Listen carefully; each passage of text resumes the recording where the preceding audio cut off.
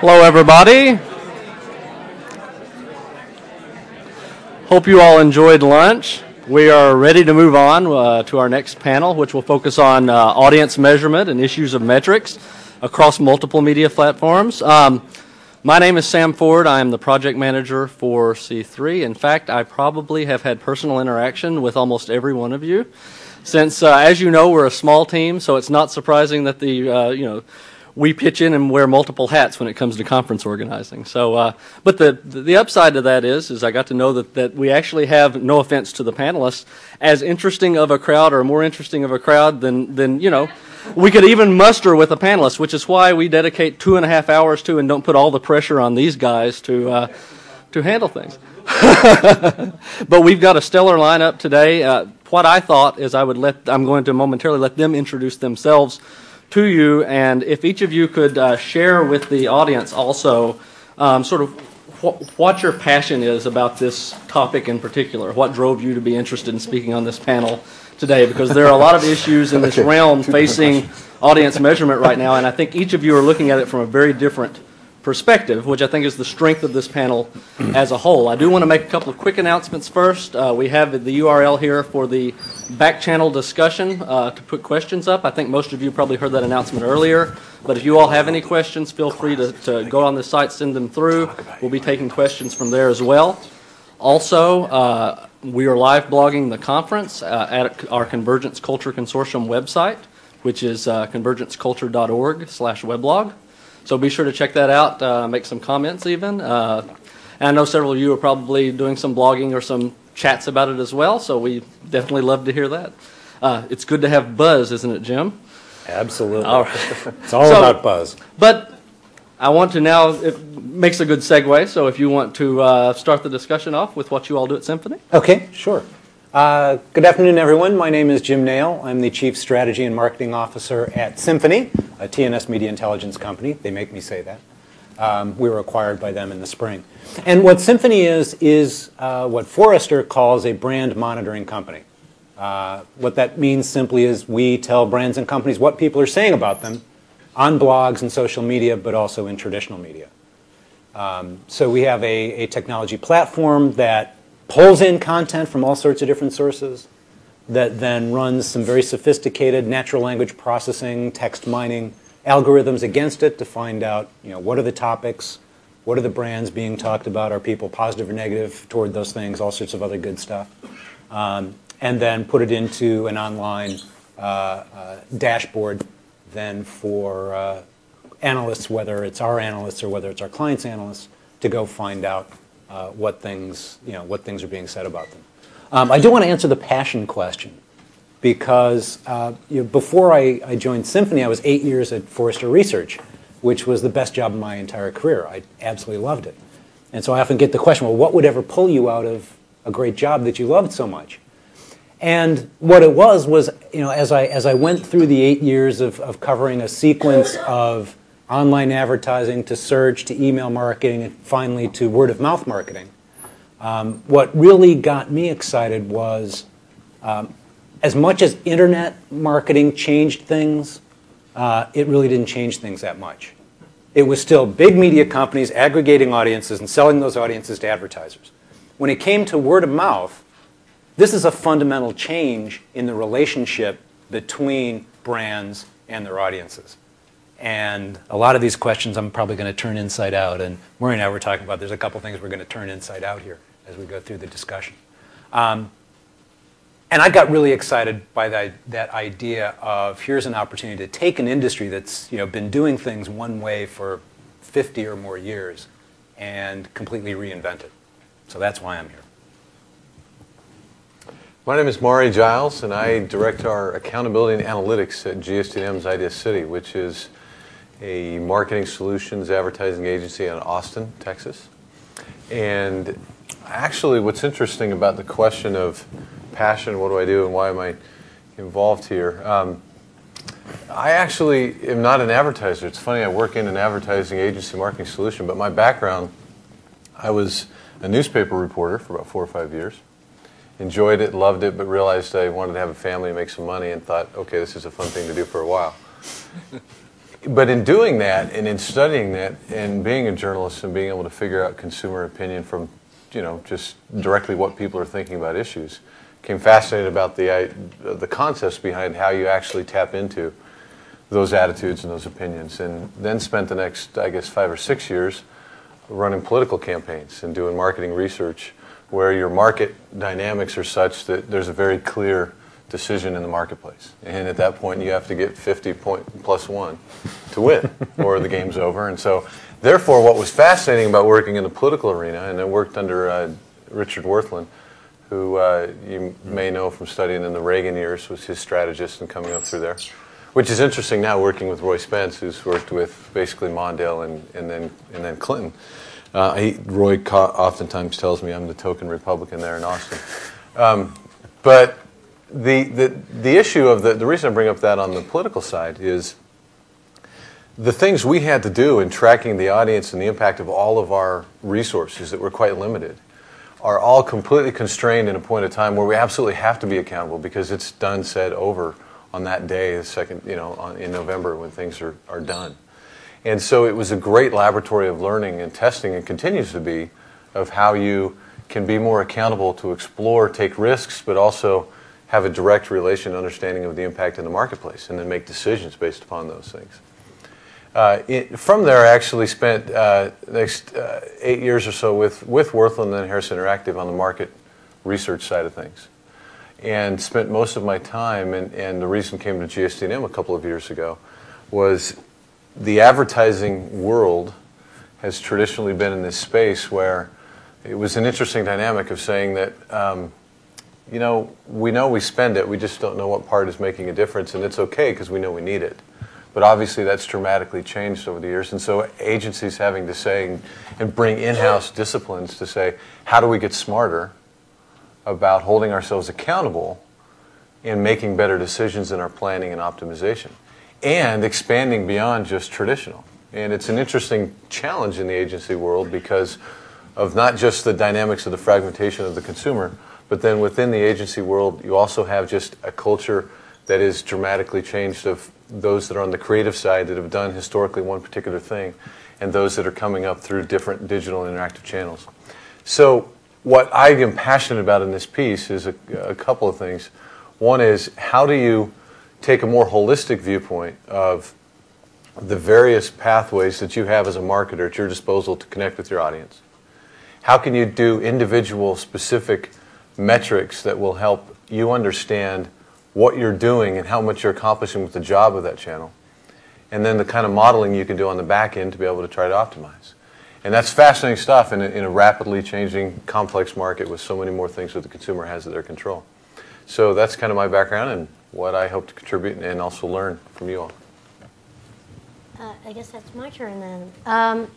I'm Stacy Lynn Schulman, and I run the ad sales research function at Turner Broadcasting for the Entertainment Network. So that encompasses TBS, TNT, Court TV, which is becoming True TV, Turner Sports, Cartoon Network, Adult Swim, some brands you may or may not recognize. And that's a very new role for me. I've just joined them in the last month. And frankly, I think the reason why I'm here on this panel is more to do with the work I've done in the last 15 years on the agency side of the business. I was part of a large agency holding company called Interpublic. And I worked for one of their media agencies called Initiative, and later for the holding company itself in a group called the Consumer Experience Practice that I formed and had a very small team, one of those folks coming from the Comparative Media Studies program here, Alex Chisholm, who's probably in the back somewhere. Maybe not. Oh, there he is. And, you know, my career has been rather interesting because it really started in the very traditional television space. I started at CBS, worked into the agency life, and it was really about understanding television audiences in a very traditional way. What demographics were watching certain programs, what was likely to happen season after season with, most of our focus being in the broadcast realm and sometimes in the cable and syndication realm, but broadcast had the lion's share of our attention. And it's a very interesting and exciting place to work as a young person because there's any number of overflowing shrimp bowls at any number of parties, and celebrities, who'll take pictures with you, and it's great for young people. I highly recommend trying it for a few years. But the reality of it is that it's a system that has been measured the same way for years, and it is tweaked slightly. We had a big shift in the late 80s when we had people meters come into the market, and we were no longer looking at household demographics on a metered basis, but now we had actual people information, and that was a big shift for us. The next time there was a big shift was when we had more than 3 major networks, when I remember being at CBS when we would report ABC, CBS, NBC, and then Fox was always on the bottom line, and it was, is it a network? Should we give it network status? Should we not? Should we even acknowledge that it exists? How many hours of programming do they really have? This is the conversations we were having in 1991. Of course, they obviously are a full-fledged network, and then we got the CW and, we got UPN and WB, which is now combined the CW, but all of that was a lot of change in the 1990s, and it was very exciting because, my generation, we grew up with 3 networks, and suddenly now there were 6 major networks and lots of cable going on, so lots of programming and whatnot. And my reputation was really built in hit predicting, being able to tell advertisers and consumers what shows we thought were going to be hits in the next season. And that took me through, the end of the decade, and once we got into this century, it became obvious that the fragmentation was becoming ridiculous, and it was harder and harder to predict hits. And I got a call from a client who was incredibly annoyed that it was September and we weren't able to tell her 3 months ago that Queer Eye for the Straight Guy was going to be a hit. And she was just, up in arms about the fact that this was supposed to be our business, and why is it that we couldn't identify that this show was going to come out of the cable world and take everybody by storm and get more buzz than a broadcast show would. And that got us to thinking a lot. And it was about the same time that Initiative, who I was working for at the time, was in a relationship with MIT and was pre-Convergence C3 consortium. And we did a lot of research together about interactivity, about what was happening with reality audiences, about the convergence of different media forms and how consumers were reacting. And that actually became very exciting for me and continues to be my passion now. So I won't, I was going to use a not a very good expression, but I won't give you everything I've got in my head right now. I'll wait to see as the panel goes on. But that is an area that I work in now that I'm really excited about, is how audiences are moving across spaces and how we measure them, because it's a big challenge. Good afternoon. My name is Bruce Leishman. I'm president and principal analyst of Leishman Research Group, based in Durham, New Hampshire, the hub of media research. Oh, you laugh. Good to see everybody's awake. Basically, I'm excited to be here because what my company specializes in, basically I've got a boutique research analyst firm very focused on the future of entertainment, but not just the future of entertainment, the future of media and entertainment and broadband, but also the present. Because I think when we look at the future, we have to start with the present. So what my company does is combine a lot of consumer research with provider-side research, because that's when we really get an understanding of how markets are evolving. I do a lot of syndicated consumer studies. Just finished one on HDTV, do them on DVRs, on-demand, on broadband, on cable and satellite TV, on iPod video, cell phone video, what have you. So I'm constantly out in the market trying to understand what consumers have, what they're interested in getting, how much they're willing to pay, what have you. Because the one thing that I think is very important is never to use the sample of one. So what is the sample of one? The sample of one is me. And the worst thing that I see, one of the great things about being in Durham, New Hampshire, other than it's beautiful up there, is that I don't get caught up in New York or LA or even Cambridge, Massachusetts. You cannot think of yourself as being the mass, because you are not the mass. I saw a lot of questions earlier today. How many of you have this? Who cares? Who cares? If you're trying to think about what the market has, never think about yourselves. Never think about your friends. I don't think about myself as a research analyst. That's what I am. I'm doing research, but thinking about an analyst. The worst thing I could do would think I represent the mass. That, then everybody would be Jewish guys who are balding living in New Hampshire. That's not the mass. So we've really got to separate ourselves from that. And that, to me, is one of my passions, is that when we look out there and understand we don't represent, what does America look like? And that's why I do the research. And the reason I do it in entertainment, and it always entertains my family, is because I watched way too much television as a kid. I sat back there and just watched television, Well, I made a business out of that. So that's always fun when you can make a profession out of what you really enjoy. And I do enjoy entertainment. I could not be a research analyst on toilet paper, per se. So that's what I'm focused on. I'm really focused on looking at, when I look at the future of entertainment, the future of HD, DVRs on demand, one of the big things you really have to look at is, what is the future? I mean, we can talk about all these gee whiz things, but to me what's really important, and I'm an old marketer as well, is I think of it in marketing terms. Is the future 3 years, 13 years, 23 years? Well, it's a lot different if you try and determine what the time frame of that future is. And that's what I'm trying to do, is trying to understand what is the time frame of these futures of entertainment. Thank you all. One good place to start, and you all touched on this, would be with something very topical for television industry, and something that Jesse Alexander and Mark Washoe talked a little bit last night about at the Heroes panel, the writer's strike. So the writer's strike brings up a really interesting question, because one of the fundamental disconnects is what to do with new media and how to value those things and how to value the selling of those things. And of course, you can't apply the metrics of television to these new spaces. So from each of your perspectives, I was just wondering what you feel, how is metrics and measurement a major part of this current disconnect between the writers and producers? Sure. Yeah, I'm going to start by alienating the audience with 2 hours to go. A lot of people applauded at the end of that writer's strike video.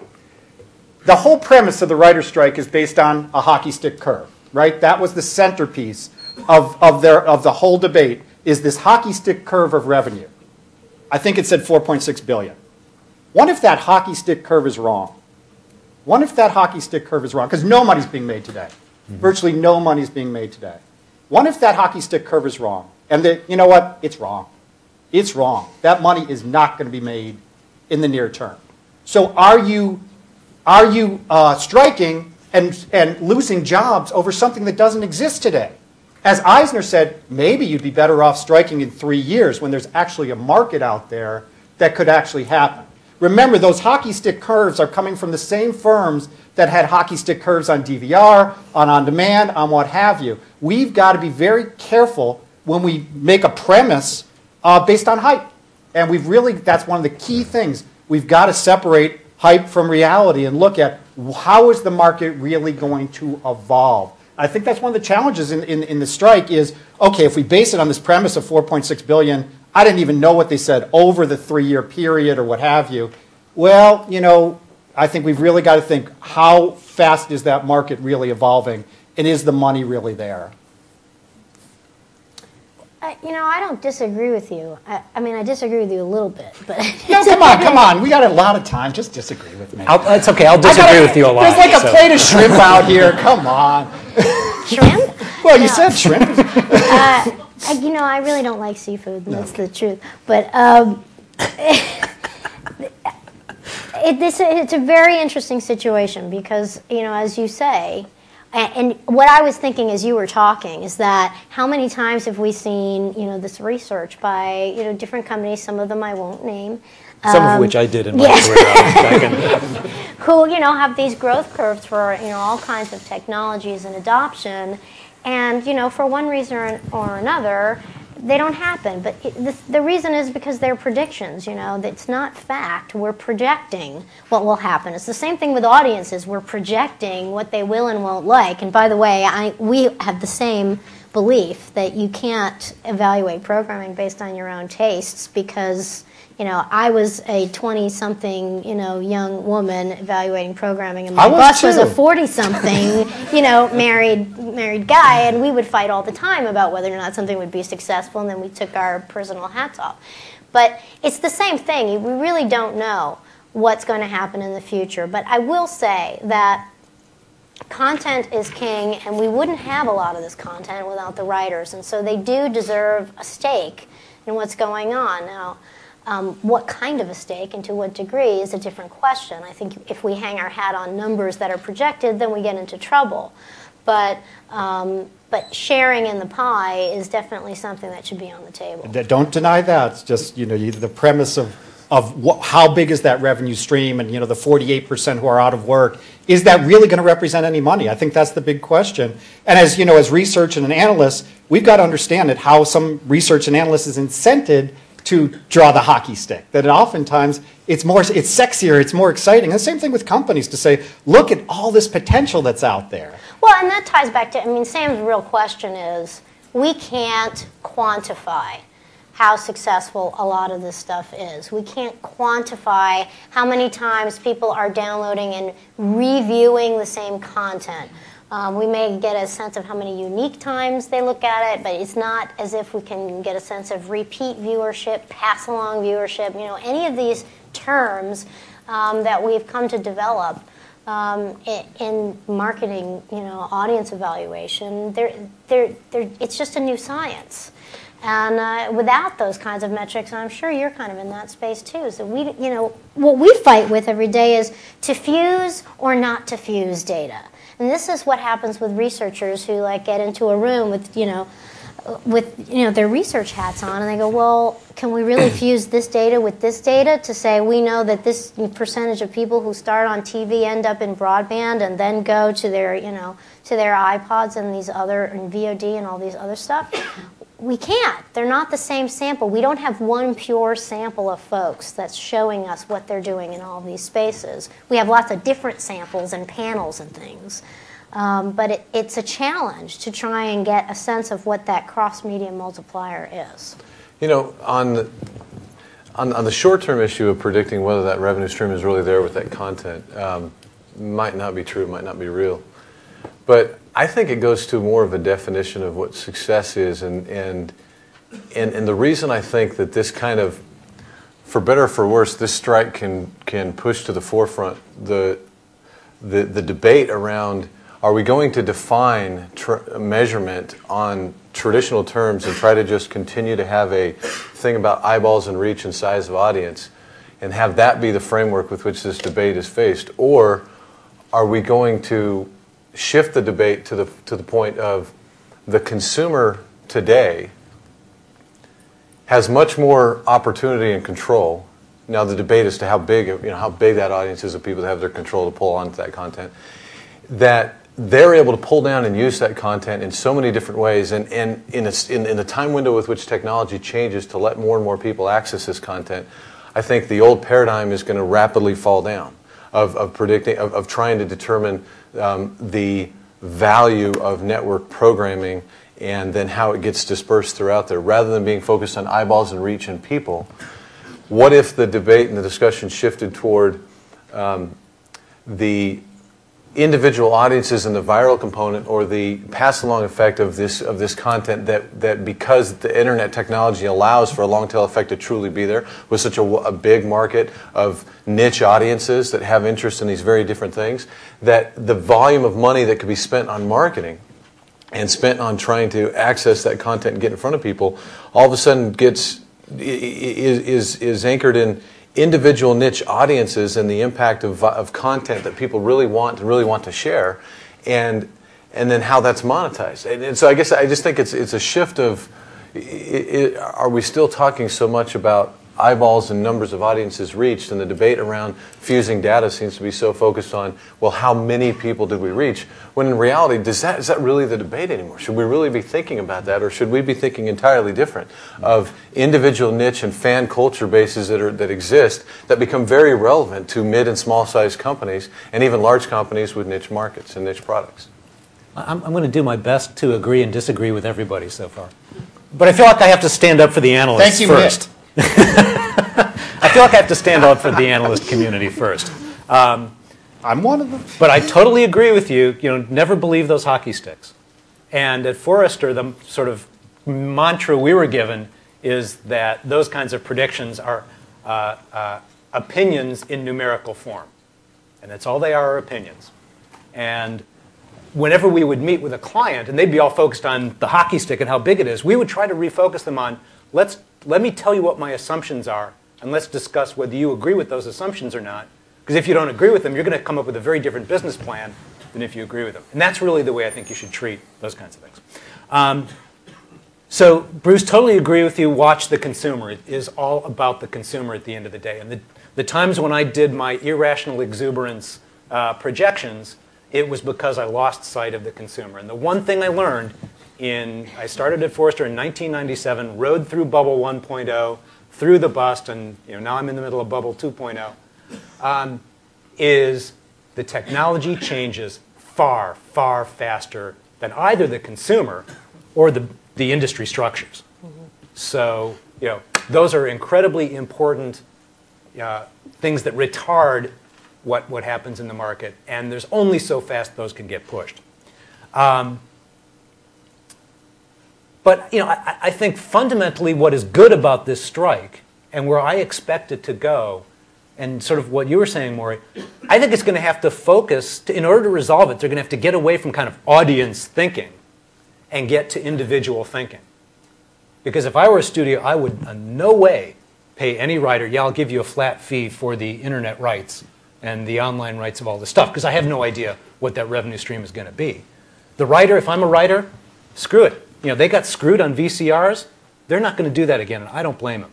But the only way to resolve that is to come up with some sort of residual per view. Why not by revenue? Could be by revenue. But I think it's going to drive to the individual, because all the technology is out there. Everything on demand, somewhere there is a record. Here's how many people downloaded this program. And if it's pay-per-view, here's how much they paid, so we'll give you 0.5%, or whatever that number is. Or there's 532,173 people watch this, and you get 10 cents per whatever the number is. Those numbers are out there, and I think that's the way this is going to have to go to resolve this strike, which will drive all sorts of other really interesting changes in the whole metrics and measurement. I think one of the points that Bruce makes, and one of the things we're in complete agreement on, and even had conversations before I interviewed him for the consortium's blog at one point, is about the idea of sort of keeping in mind the general audience. Being from Kentucky, I'm from what is definitely flyover country. And, I spent a summer working for the consortium while living in Kentucky and doing some work as a journalist. And I found that often I would be talking to people on coasts about research they were doing and finding, that there is a disconnect with the lifestyle. For instance, I was on dial-up internet while I was trying to email with them part of the time. And, so I think, you're very much right that change takes time, and often overhype can be very dangerous. But the reason I'm bringing this up is one of the questions that's actually popped up on our board here focuses on, well, if there's not a revenue stream that's measurable or quantifiable, is this someone's fault? Should there be a revenue stream by this point? Is there something industry specific? Is anybody in particular to blame for an impediment for making a viable revenue stream, or is this just an instance of change taking time and these markets not evolving to the point that they can be quantified like they should be yet? I could really alienate Stacy with this answer. You think you know me, but maybe you don't. I think sort of trying to assign blame is kind of extreme, because it's just the fact. This is the way the world works today. These are industry structures have been in place for 50 years. You're not going to flip a switch and change them overnight. That said, the networks are the ones who for 50 years have been in the position of power. They've had the choke point on distribution, And as they lose that, and they're seeing that with the whole media fragmentation thing for the last 15, 20 years, it's devastating to their business model. So they're not going to be real happy about the fact that, we're not one of the only 3 or 6 networks anymore, and we have none of that level of control. And not only that, they're not just the source of entertainment. In other words, the content entertainment is not just a network-based concept anymore, right? Mm-hmm. And anyhow, sorry, keep going. Well, because ultimately, the vision that many people have is if everything can be distributed, IP protocol, on demand, et cetera, the networks serve absolutely no function. They are useless intermediaries. But that's going to be, you've got multi-billion-dollar businesses with widows invested in them in their pensions, and it's incredibly disruptive, not just to the studio bigwigs, but to everybody who has a piece of that. So it's going to take time to work out that transition. Yeah, I think perspective. Perspective is very important, and to see where we are in time. As I said, I try and look at today as much as the future. So let's look at today. And I think when you look at data, and one of my passions is playing with data, you can see it in a lot of different lights. So you look at the data, and this is not my data, it's ComScore data on online video usage. So this is legal online video usage. 2 years ago, it was 6 billion minutes per month. Today, it's 24 billion minutes per month. That's incredible, right? 6 billion minutes per month to 24 billion minutes per month. Incredible. Well, what does it really mean? 24 billion minutes per month, 6 minutes per user per month. 6 minutes per user per month of online video. That's where we stand today. A lot of people don't like to hear that. It's the truth. It's the truth. That's the mean number today is 6 minutes. More time was spent, and by the way, that's of users. Of people online, it's 4.5 minutes. Of all adults, it's 3.5 minutes. Is it growing? You bet it's growing. Is it television? People, oh my God, it's not taking away from television. Well, it's 6 minutes. Yeah, and by the way, that is very segmented to... it's not men 18 to 34, in other words. Yeah, that is where it's segmented to, very, very much so. So we've got to look at it. We're in the evolutionary stage. But, I hear about the YouTube phenomenon a lot. I never hear about the Wayne Brady phenomenon. Anybody watch Fox's show by Wayne Brady? Yeah, yeah, it's great, right? It, not many people here. Well, do you know twice as much time was spent watching Wayne Brady's... Wait, I had to write down the show because actually Don't forget the lyrics. Don't forget the lyrics. I forgot the show. Twice as much time, eyeball time was spent watching Don't Forget the Lyrics than all the time on YouTube in a given day. As much time is spent on Comcast On Demand every day as on YouTube. Believe it or not. So we've got to keep these things in perspective. Are the markets growing? You bet they're growing, but it's all about evolution, not revolution. Right. And we've got to understand where we stand today. We're still in the very early stages. From a big media and entertainment standpoint, well, yeah, I can take a pack of cigarettes and smoke them all at one time. But why would I do that? I can take all my shows and just put them online, but why would I bust my revenue model? Why would I do that? It makes no sense to do that. And by the way, the consumer's not there yet. The typical consumer is not there yet. It's all evolving. I will jump in here and give you a couple different perspectives on this. One is, if you go to any marketer today, and I don't know if there are any marketers in the audience, but if you want to raise your hands and identify yourselves, you can go ahead. If you'll admit it. If you'll admit it. When I was on the agency side of the business, it was my perspective that over the last 5 years in particular, as we hear about all this new technology, these new capabilities, the enabled consumer, the fragmentation of audiences, the wresting of control from, the big man, all that. What we would consistently hear from clients is that all they were interested in is the next bright, shiny object. It was like, I want to get on Flickster. I want to be on MySpace. I want to be in Facebook. I want to be in what's the virtual world I'm thinking of? Second Life, right? Yeah. I want. And I call that the GMOT strategy. Yeah. The get me one of those. Right. It was a get me one of those. Second Life, get me one of those. It would be, 4:30 in the afternoon, and I would like your recommendation by 5 o'clock as to how many millions of dollars I should put into Second Life. So, I'm not kidding. She is. I'm an ex-agency guy, too. She's not kidding. No, that's exactly the question. And the thing is that what happens is that the industry gets this sense that everybody is in these spaces and everybody wants to be in these spaces, and that there's a groundswell of interest because 80% of their mind share is on the bright shiny objects that are out there. And 20% is, oh yeah, and just remind me how well my traditional media dollars are working. But the reality is that 80% of their dollars is in traditional media, and maybe 1% or less is in the bright shiny objects, because when the rubber hits the road, it's always, yes, I want to do that, and I want to do that, and I want to do that, and I want to do that.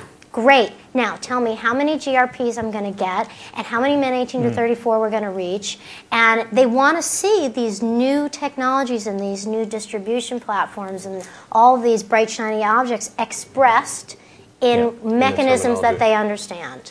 Right. And it doesn't exist. And everything breaks down from there, because then they have to make an investment based on faith. And by the way, the procurement guys are breathing down their necks to have them, basically validate whatever investments they're making to say the money's really working. Right. And they can't say the money's working yet because the metrics don't exist in ways that they understand. So that's part of the problem here. And look no further than online advertising to see how that breakdown happens.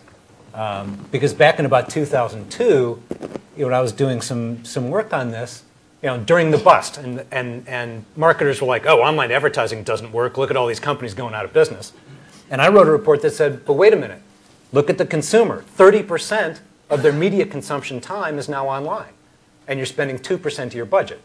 Now, not that it's a direct correlation that 30% equals 30%. But, now all of a sudden we're up to maybe 8% of their budget. So, and a lot of that does have to do with, how do I equate this to GRPs, or I just don't understand this idea of I'm buying eyeballs as opposed to buying audiences, or all of those kinds of things that just those decisions to move millions of dollars. Plus, don't forget those millions of dollars are supposed to move multiple millions of dollars of product, which is also supposed to move their personal careers. If they don't have a way to understand that that's going to do all of those things, they very quickly, shy away from those decisions. It's true, and I just want the flip side of what I was telling you about the bright shiny objects is that there also are the marketers out there who have the, I call it the lean back, arms crossed posture, who will let you walk into their office and try and sell you any of the new things that you think they should get into because they should diversify, that their competition is, in MySpace and Facebook and Second Life, and you should be there too because you're Coca-Cola or whoever you are. And, these are the marketers that lean back and they go, yeah, except, you know what? Every time I put my commercial on TV in that traditional medium that you keep telling me is dying, I sell X amount of, Coca-Cola, or X amount of Pampers, or X amount of, toilet paper.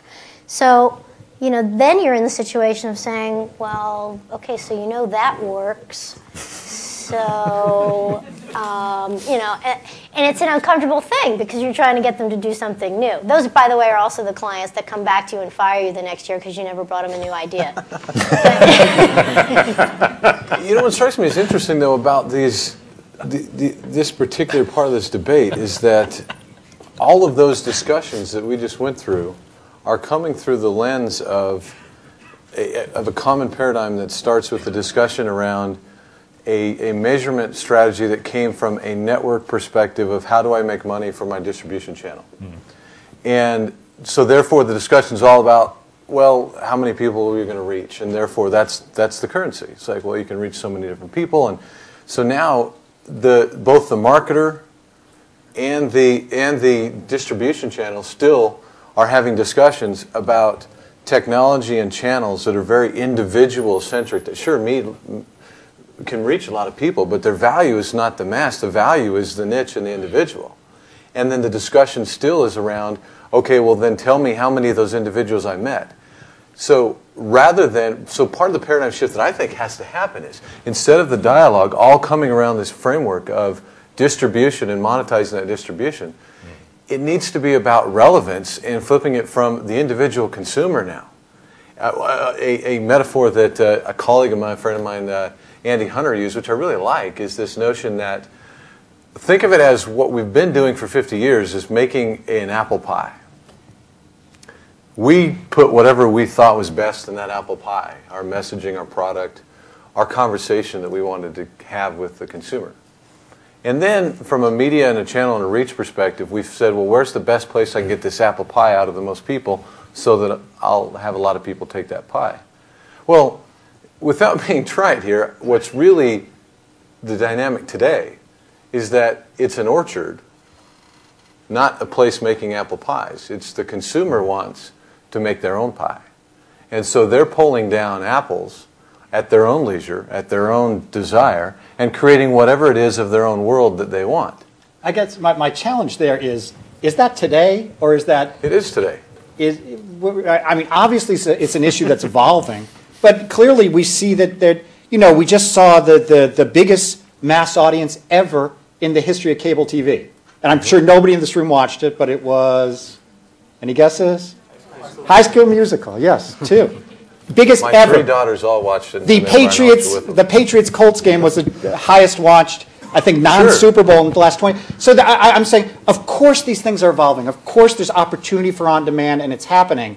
And it is there today, but to me, audience is all about segmentation, right? What are marketers paying for? What are you looking at is segmentation. So there are some people, particularly younger people, who want what I want when I want. And those are the people who are most intrigued by on-demand, by DVR, and what have you. The 55 plus, which still represents a huge audience, is not necessarily there yet, and may never be there. So I caution, because I was on another panel, and the person said the days of appointment viewing are dead. And I was like, wait a minute, they're not dead. They're still. I think it's a combination of the two. I think the days of appointment viewing are very much alive, but I'm setting the appointment. So my competition for myself as a network, instead of being worried about who's best at the 8 p.m. time slot, I don't watch it. Now, does the masses? I agree with you that part of what I'm saying, I guess, is beyond just the issue of monetizing entertainment and looking at it from a marketer's perspective of how to connect with what I need people to think, feel, or do. Now, I can tag on to, obviously, marketers bring money to that equation, to the entertainment equation, because we've thrown advertising in the mix while someone's watching. Well, from a marketer perspective, I think, and outside of just thinking just entertainment, is that these channels aren't just things that I can throw my ads on top of. They're ways I can actually become relevant in the way a person's making a decision day to day. Now, do the masses go through and use NetVibes to pull in their different blogs and capture all these different things, or hooking in YouTube video?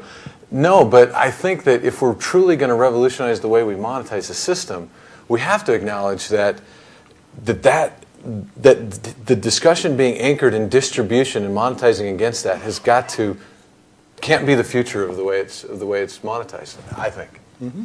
It needs to be more to the relevance and the role that it plays in the consumer, and therefore mapping out me as a marketer, how do I connect with that consumer in the context of what I'm trying to get them to think, feel, or do. And I'm going to caution us not to fall into the trap that the world is all this way or it's all that way.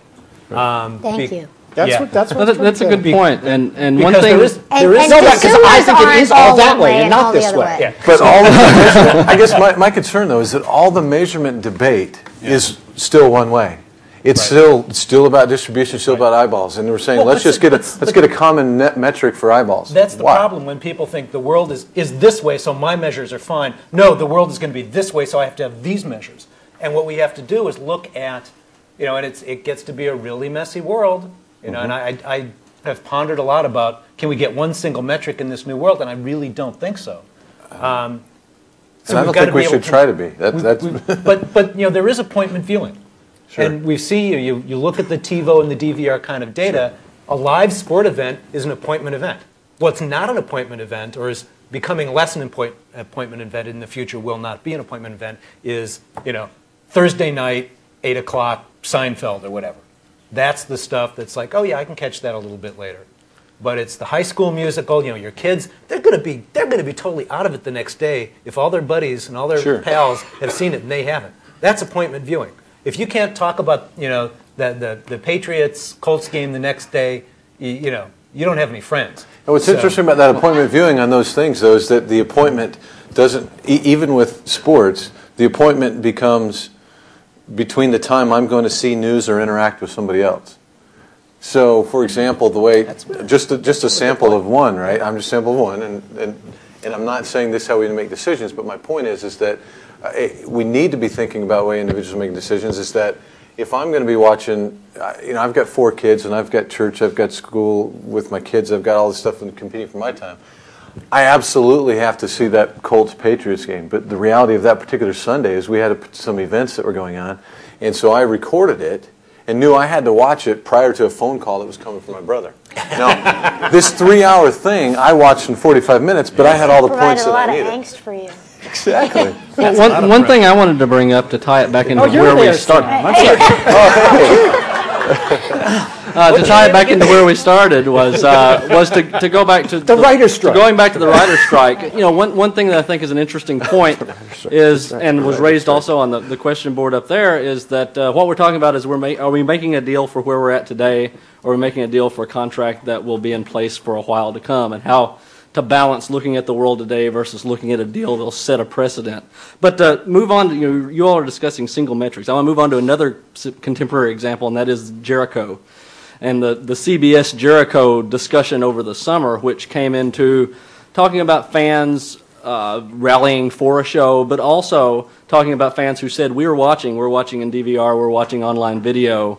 Why do our eyeballs not count the same way that a television viewer, if I'm watching an appointment television model, does? Now, we know some of the business reasons why that's so. I'm curious, do you think there can ever be a model of comparison across multiple media forms? Can there be a metric that crosses cross-platform?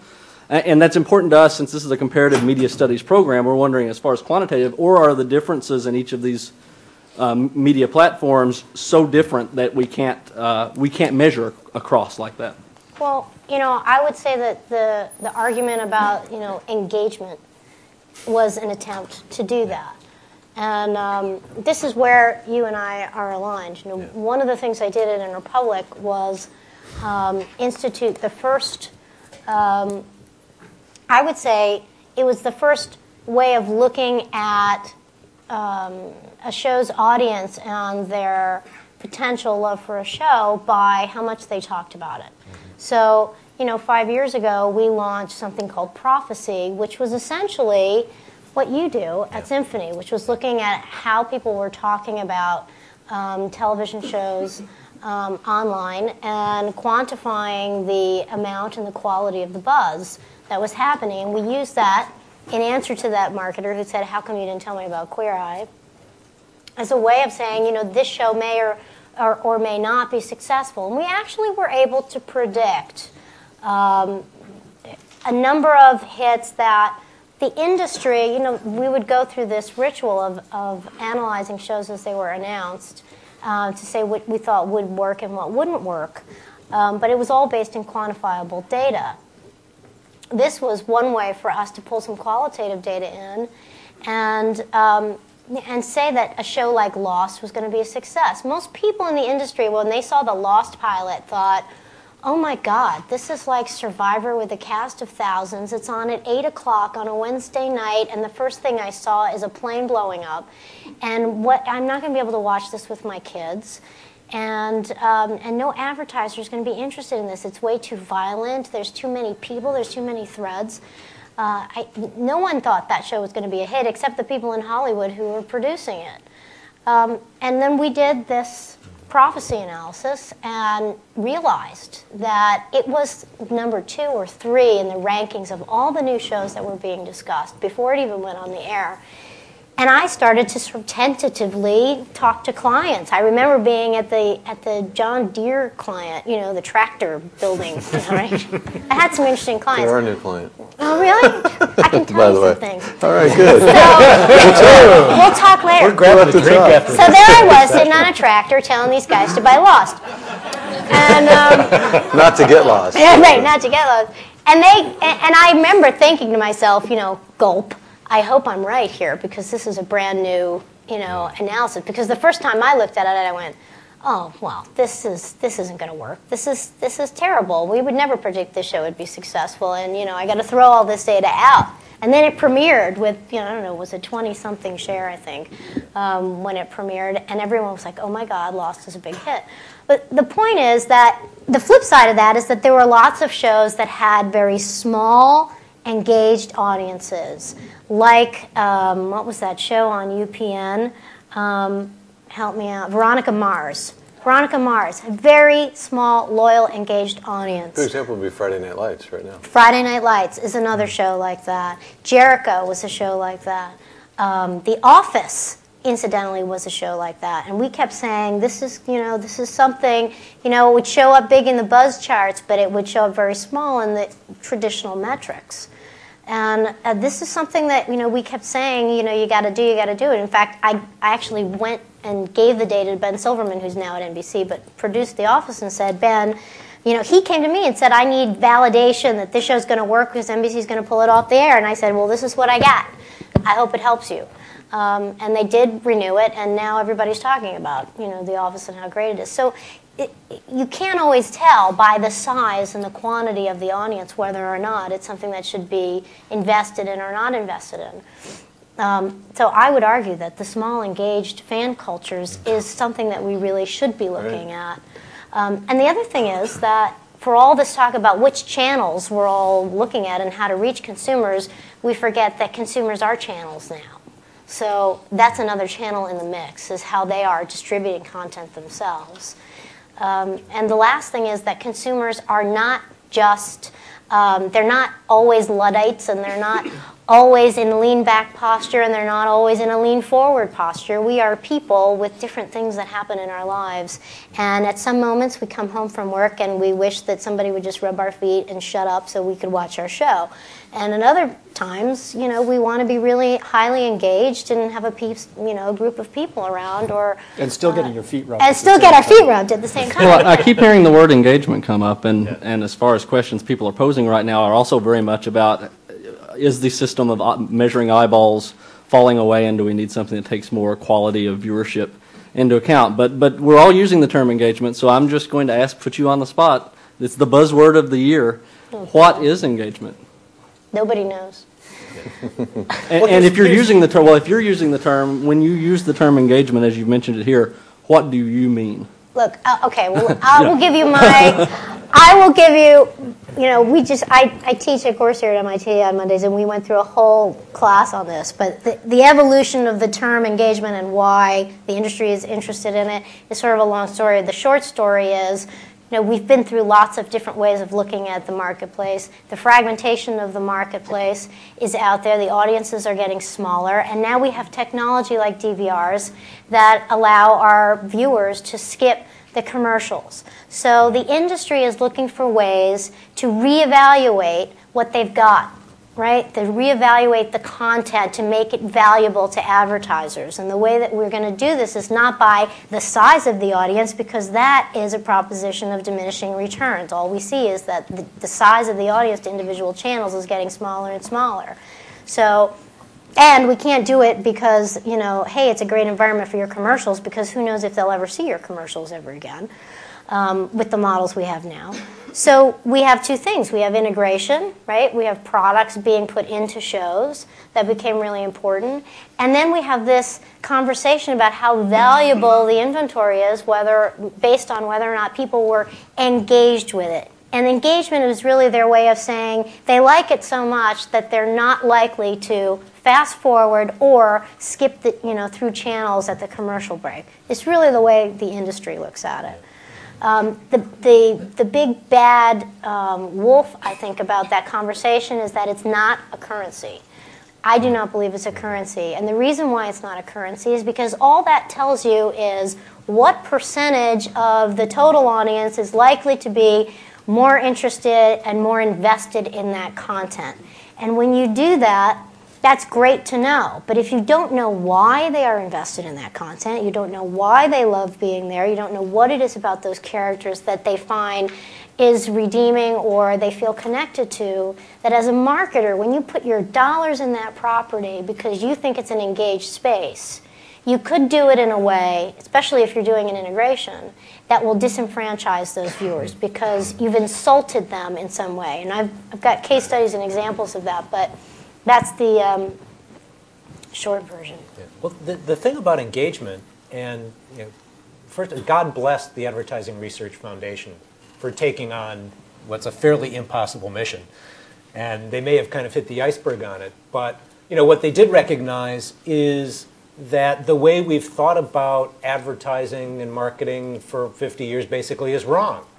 The old model is, okay, people see information, they think about it, it makes them feel some way, and then they go buy the product.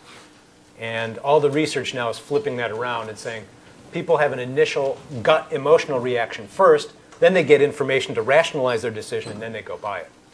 And so that from the advertiser side, it's like, well, how then do you, if it's not just about how many eyeballs you can put this in front, and then what percent of those will start thinking about it, if it's about how do you, get that gut emotional feel, how do you engage that, the fundamental problem with that is that's not a quantifiable entity. Emotion is simply not quantifiable. And so I agree with you, it can't be a currency because, it's way too hard to even measure. And can you come up with a measure that is really meaningful that you can put dollars against? And so you need some sort of proxy. And so we're kind of still back to how big is the audience and maybe time spent and some of those kinds of things. Or how many different, we played with this a lot with MIT, as a matter of fact, and it was about, it wasn't about audience size. It was like, well, maybe we can look at how many different points of contact a consumer or a viewer tries to access in order to be connected to this content. Are they going to the website? Or are they, blogging or whatever? The way we've looked at engagement is that I agree the industry discussion has been predominantly around the engagement with that content, and that's supposed to help you. That helps you, again, that helps you if you're selling that content, put a monetary value against it. From a marketer and advertiser standpoint, if you believe that connection to the content is going to be transferred to the brand when the brand's associated with it. Right. That's the case. That's really been proven. Right. Like if I'm network and you're the advertiser, I'm going to have to convince you that that's the case. But at least it's given me something to try to debate that with you. Yeah. What we've actually tried to do is with our clients is we have a different need than the content seller has. The content seller has a need to validate the value. We have a need to be able to the value of where they're going to put the money, right? As our clients, where they're going to put their money to try to connect. So we've tried to look at engagement from a perspective of involvement, but involvement at the channel level in context, and in context in a couple different levels. How is that consumer using that media channel in their life generally? So what toys are in their sandbox and why are they in that sandbox? And then at what point does that channel, in a natural way, either inherent because of latent values, inherent values of that channel, or because of the way the consumer is using it, in what ways does that channel become involved in their decision making in the context of a particular category or in a brand? And so we've looked at this with Air Force, someone making a very significant decision around choosing to enter into the armed forces, right? We've also looked at this in a search engine with yellowpages.com and AT&T in that world. We've looked at it on casual dining. But what we've tried to do is put an index, and what we've been able to be successful at, but we're continuing to modify it, is we ultimately need an index that helps us on from a planning perspective, to understand, all right, well, where do we put our money against each of these different channels? And so what we've done is, rather than having one index of an engagement across all TV, radio, internet, all whatever, we study in the field right now with the new business pitch that we're going into, with like 30 different channels in just this one particular piece that we're going to put an index against. And the index, it's not one single index, because what we actually do is, we believe that an engagement metric doesn't really become relevant and actionable to you as a marketer if you don't understand the role it's playing in the decision cycle of the consumer. And so we look to unpack the traditional thing of awareness, interest, desire, action of the purchase funnel. We actually think that's okay, there's parts of that are true, but it's very different. When someone goes out to choose to eat at a place they're going to go out to eat in a casual dining, they have a consideration set in their mind of places, but then they filter against the need for that particular moment, narrow it down, and then what interesting thing that comes up is there's a group dynamic that takes place of a negotiation until there's a decision made to where to go. Well, if all of a sudden you've mapped that consumer decision cycle, you can build what we call a communication architecture that says, what are the reachable moments along that decision cycle? When you understand reachable moments, then you can say, well, then let's think about TV and different content and program within TV, radio, online, that plays some natural or disruptive role that's relevant to the job that the consumer needs from us at that stage of decision making. And that's the way we look at putting engagement, so that you have a metric you may have multiple metrics for the same channel based upon the 3 or 4 jobs you're trying to deliver. And then you make those planning decisions. The big disconnect, though, is that we have that from a planning, but then we have to buy that. That's not the way it's sold. So we have to overlay the metrics that the cost of that channel are being dealt from a content distributor perspective, and then make decisions that we might have done something different if the model didn't put so much cost on this particular one. Does that make sense? You're dead on. And I think that's the only way that marketers can start to make sense of this. Given fragmentation, it was hard enough when you had to create a plan with TV and radio and print, and there were magazines and newspapers and and you had 5 or 6 things you were juggling in a media plan. Now, our parent company, TNS Media Intelligence, tracks 13 different media, and there's a bunch they're still not even tracking yet. It becomes totally unwieldy. So at some point, you have to give up the fantasy that you're going to work with each individual medium and get back to what you're really trying to do, which is get to the consumer during those reachable moments.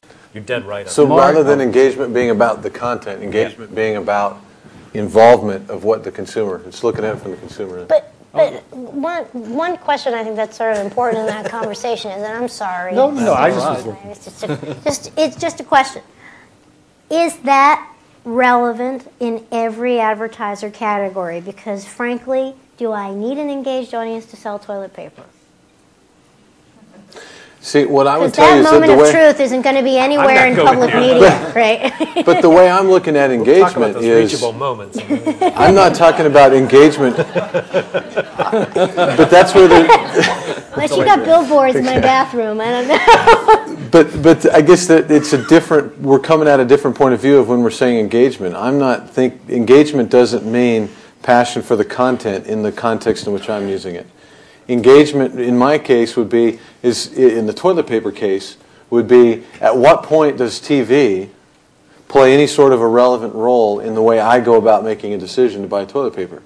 And if there's a relevant role in which I'm going to engage with that, either a comparison, an awareness, a brand development, then I'm interested in the engagement of that channel vis-a-vis the consumer, not in engagement of the content on the TV program with the consumer. I'm not saying that the engagement with the content isn't a valid thing to discuss. I just think it's an important thing to tease out the difference. Well, my follow-up question, Maury, was about, is there a danger in conflating engagement with the content of the media programming with engagement with the advertising? Because often it seems that the concept of engagement somehow combines the two in a way that might not necessarily be the case. Is an engaging show itself cause people to engage with the commercials, or can you have really engaging commercials, of course, that air during content or rolled around content online that isn't necessarily that engaging. Let me give you an old world example of that, because when I started in the agency business, I was on the direct marketing side of the business.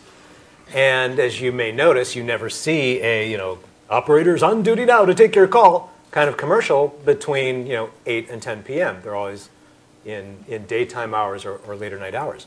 And it's not just because the prime time network time is so expensive. It's because the audience is too engaged. They don't want to go to the phone and make that call and order that product because they don't want to miss the show. At 1 o'clock in the morning, at 2 o'clock in the afternoon, they're watching reruns. They've seen the show 5 times already. They're not engaged. Yeah, so they'll go engage with your ad. And direct marketers measure that by the number of calls and the dollars of product they sell. That's their measure of engagement. It's interesting because years ago, I think it was like 99, we did a test of interactive advertising, interactive cable set-top box applications.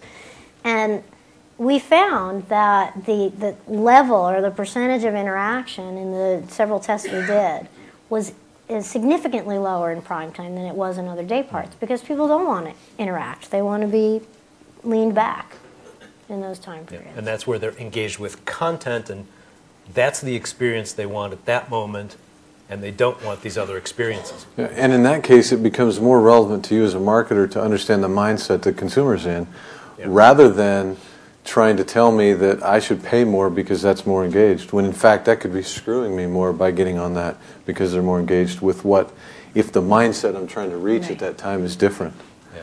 And that's where I think it breaks down, because, and that's the complexity of it that I think is really difficult, is the metric you need to monetize it versus the metric you need to market and connect. They're coming at it from two different starting points and two different desired endpoints.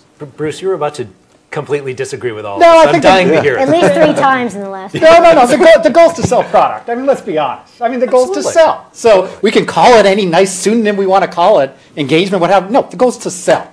And if it doesn't help sell the product, then it's not worth buying. So we can call it anything we want, but we've got it. That's the ultimate goal of an advertiser, of a marketer, is to sell the product, whether it's to immediately or in the future, and build a brand or what have you. That's what it's all about, is selling the product. Well, but be careful about that. I mean, you got to the right place about it. Maybe about branding, maybe about a future sale. Yeah, but ultimately that's the goal. If it doesn't sell today, tomorrow, over time, then it's worthless. But see, the today tomorrow stuff is really easy to track, and there's no mystery to that. It's the tomorrow stuff that I think where all of this really comes to And that's where a ad head. agencies make money, because it's not. But it's true. But the toilet paper ad, no one's going to jump up out of their chair, cop in their car, and go to a supermarket to buy their toilet paper because they saw a TV commercial. Although, So if you're out of toilet paper and it's an interactive ad and you can press the button and have it delivered, that might work. Especially if you're having some intestinal problems. But That would be contextual and relevant. the hard thing. We better drop that line. Yeah, right. But the hard thing here is branding does freaking work. It does work, and it does drive decisions. And consumers will tell you that they don't pay any attention to ads and they don't believe them. And when you ask them, why did you buy this, they'll come up with all sorts of reasons. But at the end of the day, branding really does work. And that's the hard thing of how do you quantify that emotional connection that the consumer's not even aware of, because it is at such a primal kind of level that they get to the store, they're standing in front of the toilet paper, rows of toilet paper, and their hand goes to Charmin. Why? I don't know. They're like Mr. I Whipple. really think that this line of conversation has gone down the toilet. That was a Henry Jenkins joke, by the way. You'll get plenty more when he moderates the next panel, I'm sure. But I actually had a question, and this was about something Stacy brought up, and it's about buzz or social connections around these issues. And I had a good exchange with Jim over email. Jim, as you saw, was only joined the panel recently, so we yesterday actually. So we were conversing about his role at Symphony and his work on social media. And you said a couple things that interested me. One was that buzz is not necessarily about audience measurement, but it's about sort of discussion and loyalty and these sorts of issues. The other thing you said was criticism is a positive metric. And I thought that was a really interesting perspective. I'd like to, I know this shifts discussion a little bit, but I'd like to talk about that a little bit. But Stacy was right on, and I've quoted you a lot when I'm trying to sell to a client to say, look, Interpublic is using this stuff to predict the hit shows. Sorry, so I thank ruined you. that for you by leaving, but okay. I won't tell if you won't tell. Yeah, because people, I do often get asked by our clients about, well, can we use this to measure the impact of a viral marketing campaign we do? And it's like, no, because people really don't talk a whole lot about advertising. People talk about what's important to them, and oh my God, advertising isn't important to them. What a shock. But what they do talk about gives you some tremendous insights into what is important to them, and therefore how you should position your products and where you should position them and all these kinds of things. The reason I say that criticism is an important metric is, as marketers, we're way too afraid of hearing bad things about our products. Our job is to tell the world how perfect our product is, and it's going to, totally, make you happier, sexier, richer, more famous, and all that kind of stuff. But when you get those highly engaged consumers, and they'll tell you, oh, we love this about your product, but I don't like this. They're trying to help you. They're trying to help you get better. And if they didn't care that much, they wouldn't want you to get better. And that was one of the things that I saw that was extremely interesting in some research I did, actually with my now competitor, Pete Blackshaw at Nielsen Online, where we surveyed his panel back when he was doing a company called Planet Feedback, which by its nature was trying to get consumer feedback.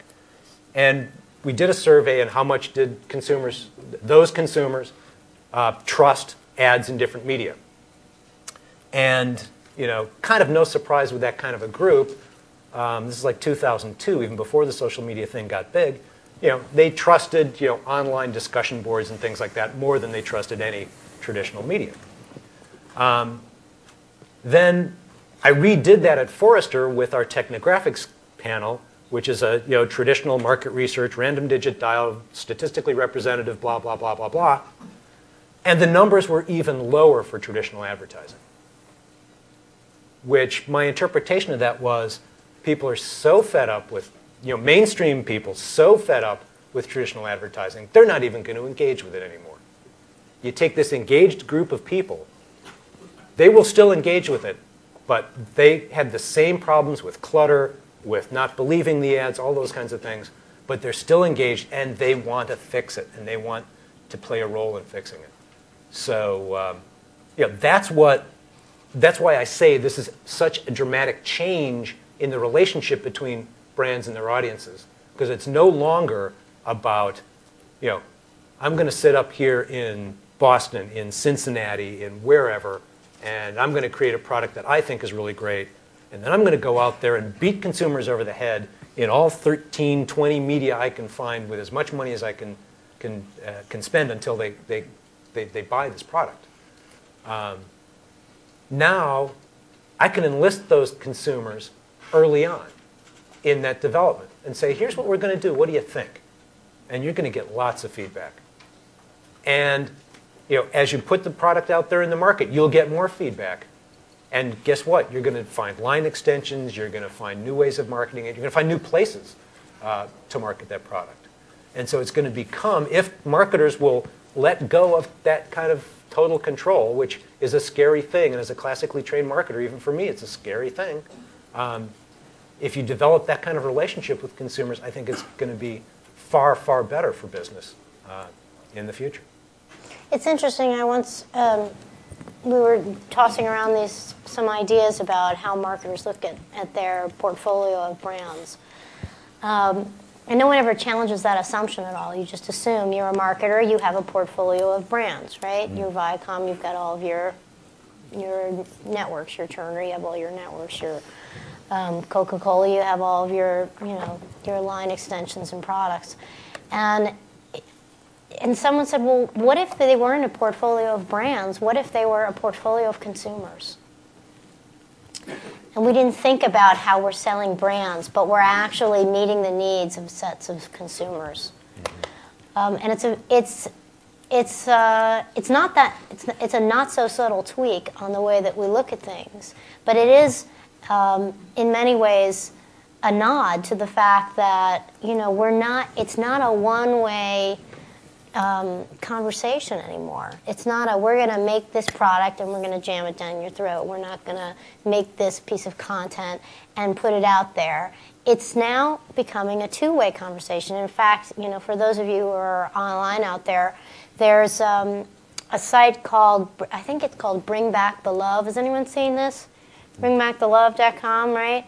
Where it's a 30-second ad, and it's a guy who's wearing a T-shirt that says advertiser, and a girl who wears a T-shirt that says consumer, and they have this conversation about how they don't talk anymore, right? And it's a wake-up call for if you're out there and you have someone nearby who can share and look over, do take a look, because I know this is a world of continuous partial attention. Be careful what you type in there, though, I think.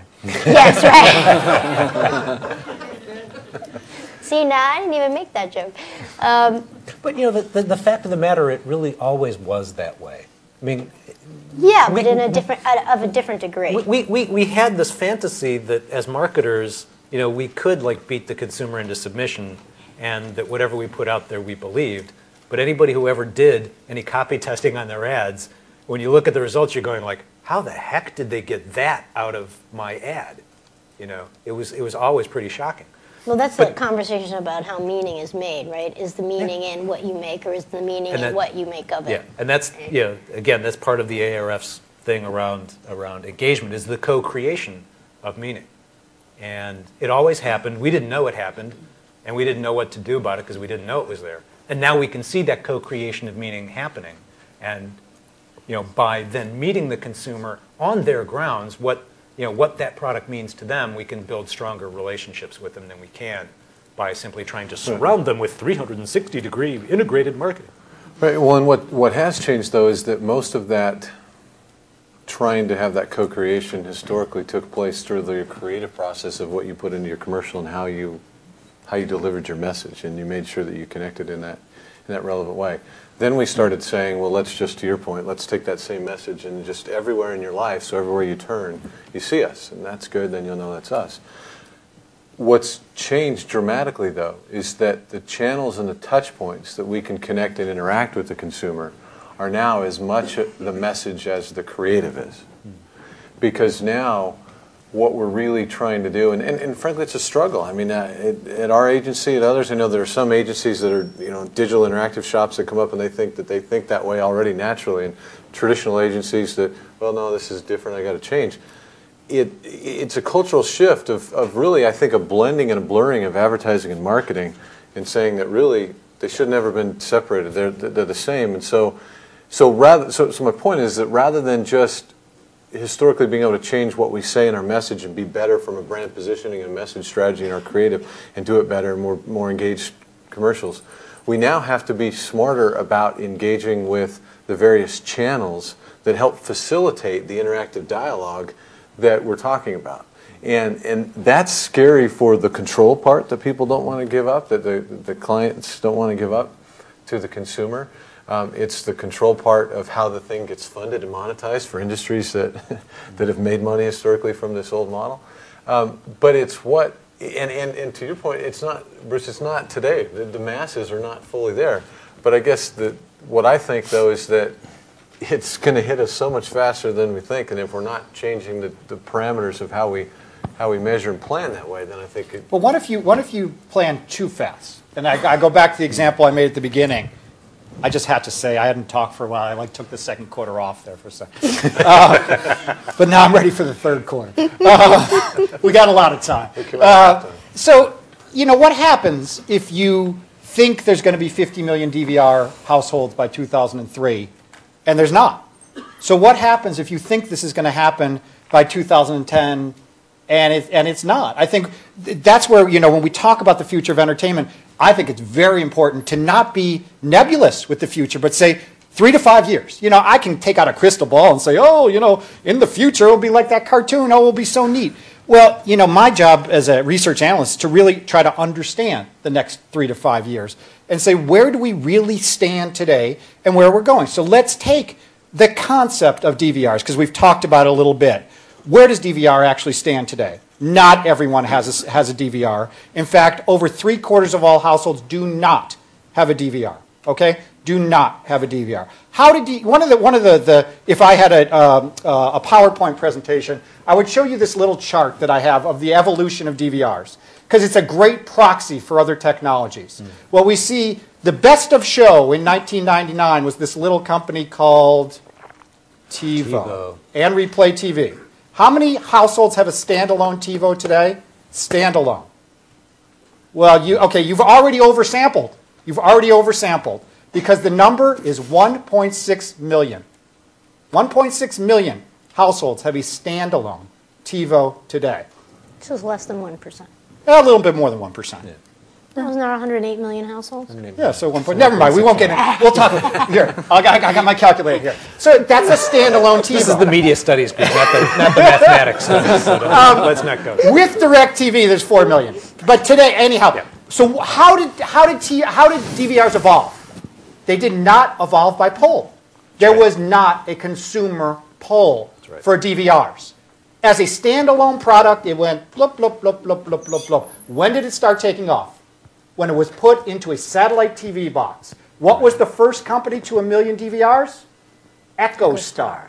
Dish Network was the first company to 1 million DVRs, and half the people didn't even know they had them. They really didn't because it was just put in the box. It was free. They didn't know they had them. So where does DVR actually stand today? Not everyone has a DVR. In fact, over 3/4 of all households do not have a DVR.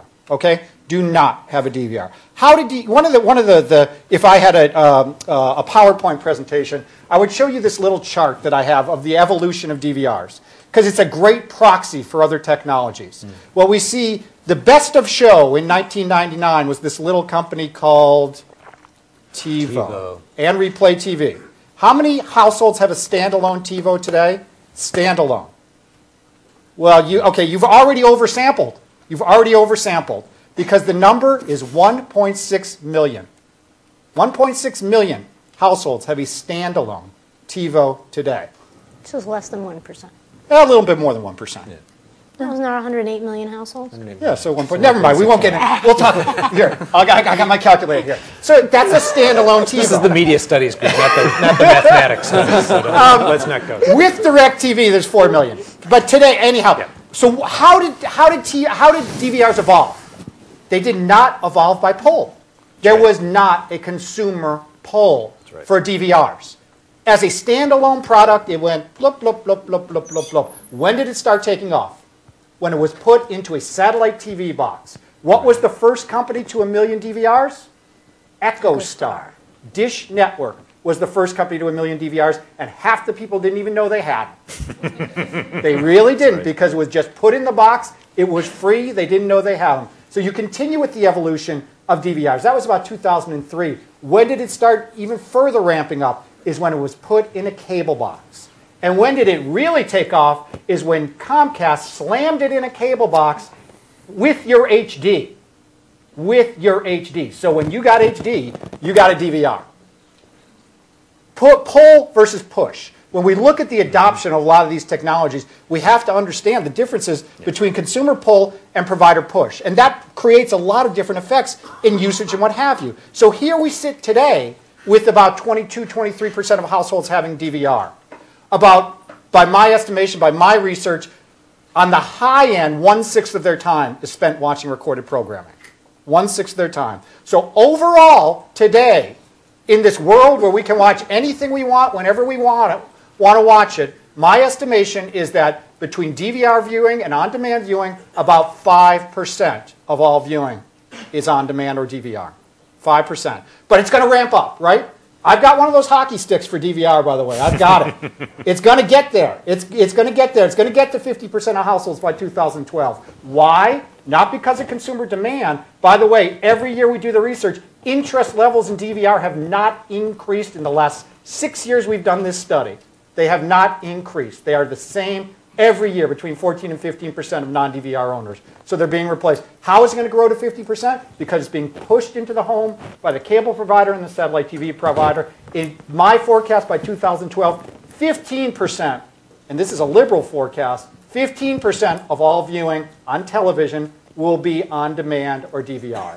That's a lot. Don't get me wrong, but I hate to be the not a Luddite. I just want to be the perspective here that we've got to look at this future and say, even in a world where 50% of households have DVR, it's still only going to represent about 15% of TV viewing that, by my estimation, will be on demand. Jim, I know you've got a response to that. I just wanted to make a note before we move. I'm going to violently agree. Okay, well, Which is I just wanted to say I was ready to take the break for the third quarter. I had mentioned earlier that I look out over the crowd and I see a lot of very intelligent-looking people, and I think it might be great to get them directly involved in the conversation. So while Jim gives a response to you, if you all get the mics ready and you all might have some questions, we'll move on after you. I was just going to say that you hit the real point when you talked about the 5% and the 15% of the time viewing. That's the real point to take away from any of that stuff, because again, that's what the consumer is really doing, and that's ultimately where the marketers want to know and where they have to place their money. So forget 50 million DVRs. And I tell our clients, forget 70 million blogs. What the heck does that? That's an irrelevant number. It's look at those minutes of time spent with that. But the one thing I will encourage, I will vehemently counter myself is that's 15% of all viewing time, as it's been brought up before. It differs per programming. Sure. Prime time, broadcast programming, that's being hit the hardest. Yep. And in fact, when you look at it, it's by schedule. It's when there's 2 or 3 shows scheduled at the same time is when you really get the usage in the broadcast side. But on the cable side, it's not really being hit as hard. On the sports side, it's not really being hit as hard. And if you look at original versus acquired series, it's very different too. An original series will be DVR'd at a much higher rate than an acquired series that runs in syndication or one order on TNT or TBS. And the one other thing, going back to the TiVo thing, because I saw an article in USA Today last week, TiVo has this sample of 20,000 of their users. Well, we should all know that the size of the sample is not the key. The goal of the sample is to reflect the population. Right. If there's one thing that you can remember from me, except being the curmudgeon, the goal of the sample is to reflect the population. So what does that TiVo sample represent? It represents TiVo users. TiVo users do not represent DVR users. So you've got a nice sample of TiVo users. Do not think that they represent all DVR users. And I'm sure we have some questions from amongst the crowd, so just raise your hand and we'll bring a mic to you. Hello. Hello. Hey, if you could stand up also when you ask your question so we can see you. We can see It's it. in my We lap. can see But I was just wondering, when you're making your projections about adoption or behavior over some amount of future, how do you figure in the fact that the people you're looking at are getting older over that time, and as people get older, they do different things. They die? They do everything. I mean, that would be one thing. that 15-year-olds, for instance, in 5 years are going to be 20. Yeah, and so but their they are not the behavior is going to be and different. that's where it differs with things like television and home ownership, because that 15, and that's why I think it's a very good question, because that's when you have to set the parameters on time. How the 15-year-old may affect the world in 2025 is very different than how they will affect the world in 2012. So, I guess you're asking, how do I do a forecast? My forecast is based on demand and supply. It's based on my consumer research and also how the provider side will be rolling these products out. Certainly, one of the nice things about having a contained cycle on the forecast is that those factors of age really do not take effect that much in a 3 to 5 year time frame. They'll be much more seen in a 10, 15 year time frame. Well, no, I like the question. That's a great question. Not in terms of the forecast element, but what I do want to say is I particularly hate seeing research as interesting as the millennial generation is. I hate seeing research about how we have to study this generation because they're teenagers, they're multitaskers. You hear this in the industry all the time. I've got a teenager, and they are listening to music in their ears, and they're watching TV, and they've got the internet, and I've never seen anyone. And I'm like, well, that's great, that's your teenager, and it may be true that that's what they do. But my response to that is, well, when they're Tell them to get a job. when they're crushed by life because they're in a dead end job and they've got like a 3-year-old hanging on their hip and they can't pay the rent and all they want to do is lay there and watch TV and not multitask, then come back and tell me about that. I find it's great to study how things are changing and how the younger generation perceives things. I think from a sociological perspective, it's great. But when we start talking about their actual behavior and predicting that because they do this today, they will do this when they're actually in an adult mode. It's only relevant for needing to connect with them now. Yeah. As opposed to when they're Exactly. 20, 30. I was having that exact discussion Wednesday morning with a guy named Emmanuel Rosen, who wrote a book called The Anatomy of Buzz, one of the early books in word-of-mouth marketing. And I couldn't agree with you more. It's like, write us all back, those of you at MIT, write us back in about 10 years and let us know how much you're still multitasking and how much time you're spending on MySpace and connecting with all the cool bands and things. Right. We're bitter middle-aged people. And we'll be dead by then, so I guess your email will bounce. Good God. Well, it's kind of along those lines. I work for Cartoon Network, so I'm coming from the children's market, and I have a friend who has a 4-year-old, and we were over at their house, and they were watching some show, and the doorbell rang, and she said, "Daddy, pause it."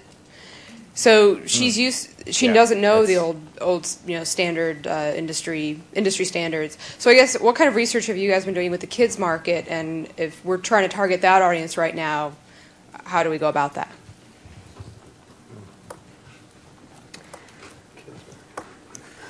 You should call Jeff Grant, who I'm sure you know works for me in New York, and see what he's doing. I mean, in that sense, it's very relevant because you're looking at what their perspectives are and you're marketing to them. There's a lot that's being done that, it's a very tricky thing when you want to study kids and what kids do because, there's lots of regulation around that, in particular when you're doing it for the purpose of trying to sell them products. So it's one thing to create content for them. It's another thing to do it for the purpose of selling advertising. So as I'm sure you know, since you work for the network. But since I'm just new to the Turner family, I don't have that all in my brain, but I'd be happy to find out for you. Hi, Mark Davis, Yahoo. So there's a little bit of discussion of word of mouth, but strangely not very much of it. And the reason I want to raise this is that, TV definitely has very large reach and large share, but with the internet we have trackability not only of consumption but also of diffusion, how people share, how they communicate, how trends spread. And given that so much of buying is a word of mouth decision as opposed to just a brand decision, and now we're in an age where TV and the internet are coming together, new forms of advertising and new forms of measurement will come about, which are really focused on the most powerful form of marketing there is an endorsement by an authentic advocate for the brand that you trust. Right? Not a message crafted very beautifully, by the agencies, pushed out to people that you know maybe a little bit about, but messages delivered by people you trust, who you think are knowledgeable, and whose opinions you care about. Mm-hmm. Those messages now become trackable. And we can measure and understand how word of mouth actually functions. How do you see that affecting the way that you guys do your jobs? Enormously. Although I will say, in this moment of time, not everyone's out there in the digital space creating a trail of how they're recommending things. But my vision of where this goes is that we get the set-top box data, we get their broadband data because the same companies are delivering that pipe, whether you're getting online or you're going into, a television experience. And all of that stuff is trackable, and you can connect those dots between what it is they're seeking in their entertainment space and what it is they're actually buying. I mean, isn't that what Facebook has just announced in the last week, that they're giving people the capability to recommend products to each other and being able to track that. My vision, and what I would love to do if I could, would be to get my hands on one of these social networking databases and what I would call we talk about reach and whether or not we're in a reach medium. I call it the reaggregation of meaningful sums, because it's not necessarily the reach of one distribution mechanism, but it's finding the commonalities and the connective tissue between what I want to buy, how I want to define myself, what pieces of culture I love, that creates these small segments that then become buying targets. And I'm sure at Yahoo you guys have got 20 people wrapping their brains around it, so that would be fantastic. You know? Well, I'll do two things. One, I'll put on my Word of Mouth Marketing Association hat, and it's something that was one of the early things the association did, was start to try to put together a framework, or what are the things you need to measure and how do you measure them. And quite frankly, I think it's a little overly complicated and arcane. But a good starting point, and so we're still working on refining that.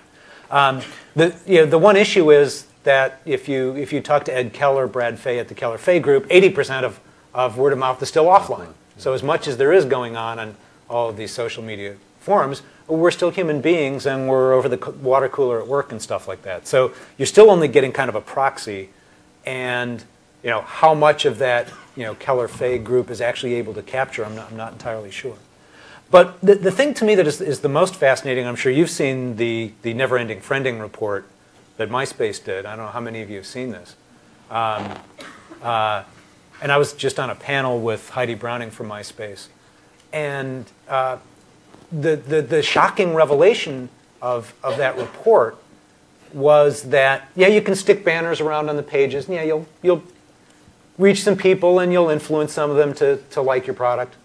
And you can put up a brand page, and you'll have a bunch of people friend it, and they'll be influenced, and that'll be nice. But the real thing is to put little widgets, logos, other kind of brand assets that your loyal users can take and put on their profile. And that reaches an order of magnitude more people.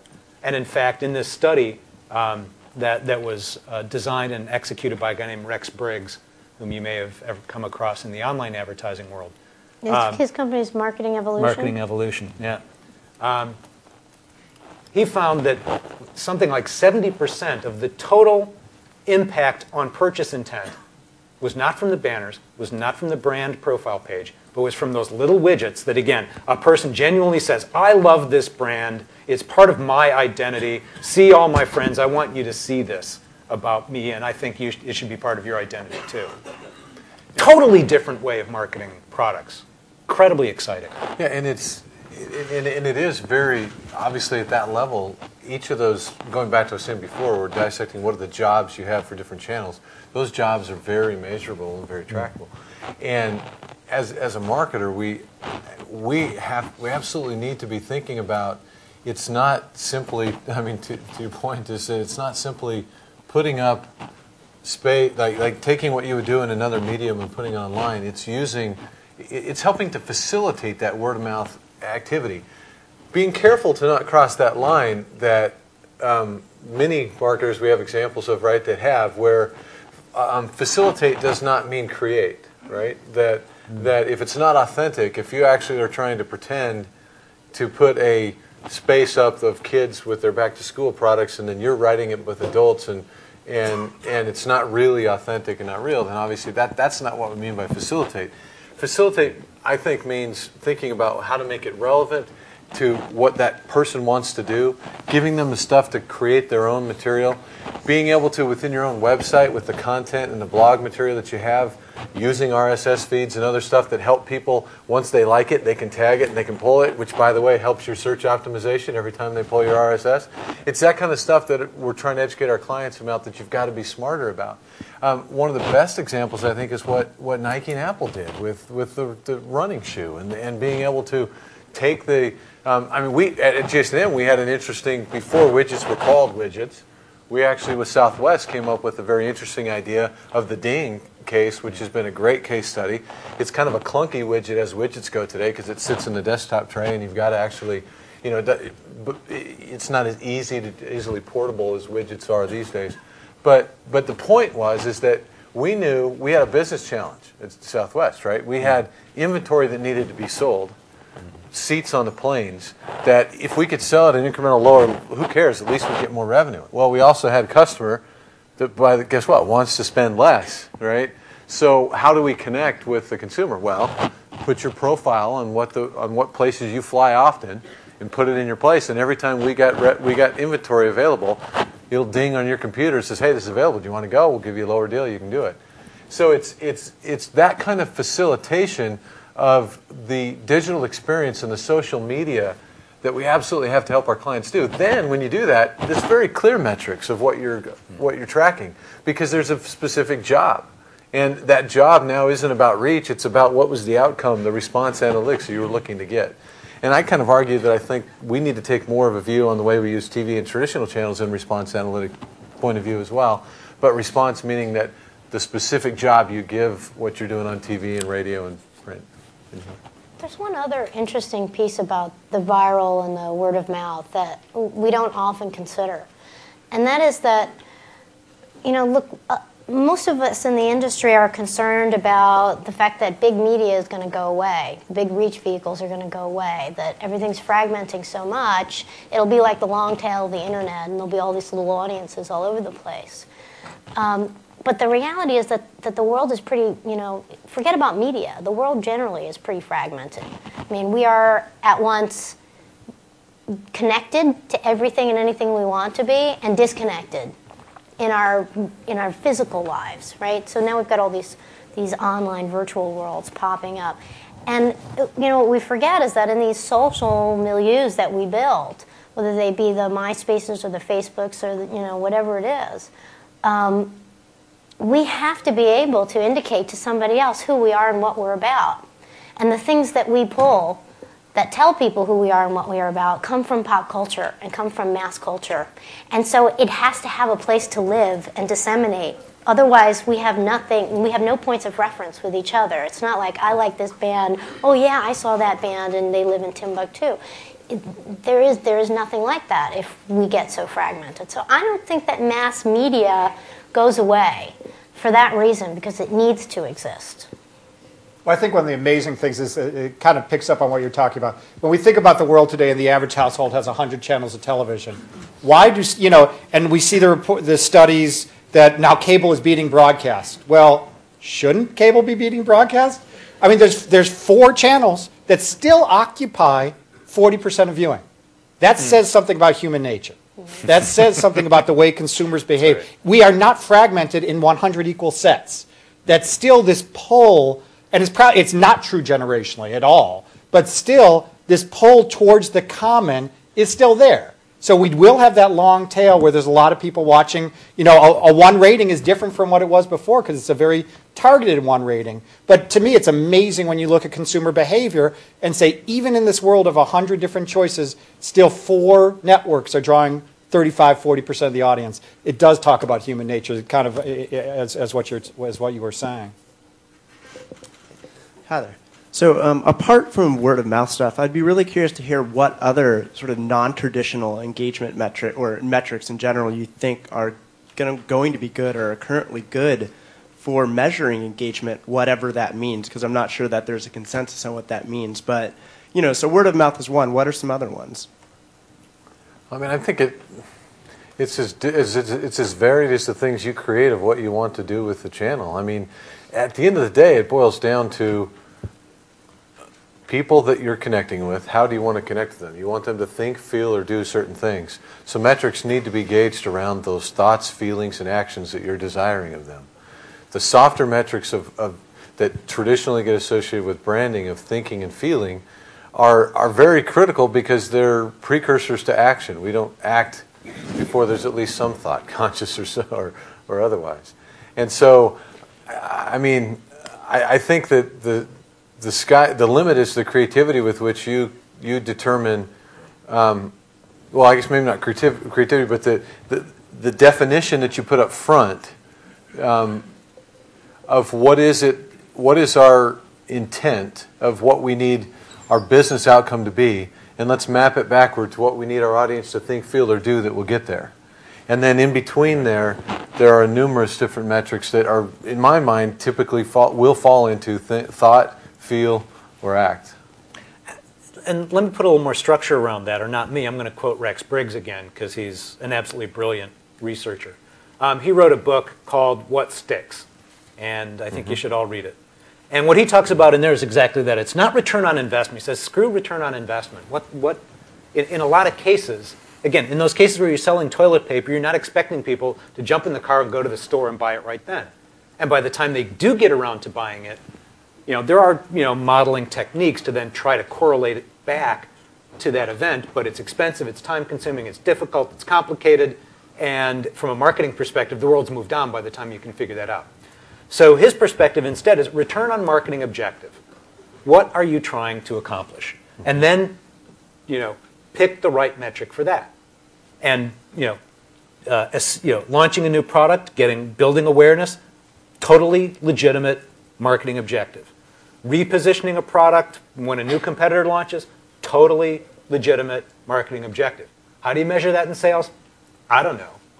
But, if you're going to do an ad and the objective of that ad is, I want people to know my product exists, then that's where you got to start with the metric. And so this, I've ranted on this before. I think this whole, ROI, you've got to do, everything in marketing has to be accountable to sales. Well, yes, it's about selling product. But there are things you do in marketing that lead to future sales that you need to do, you should do, and if you don't do, you undercut your sales in the long term. And you have to do them whether you can tie it to sales or not. And at least that return on marketing objective, you can go to your C-level and you can explain to him, well, we have to build awareness first, before we can get to sales. And this campaign was successful because we took awareness from 50% to 70%, or whatever the number is. One thing I just want to comment real quick on with the metrics and being able to tie those behaviors to sales. There are some techniques that I personally believe are going to revolutionize the way modeling is done within the marketing space.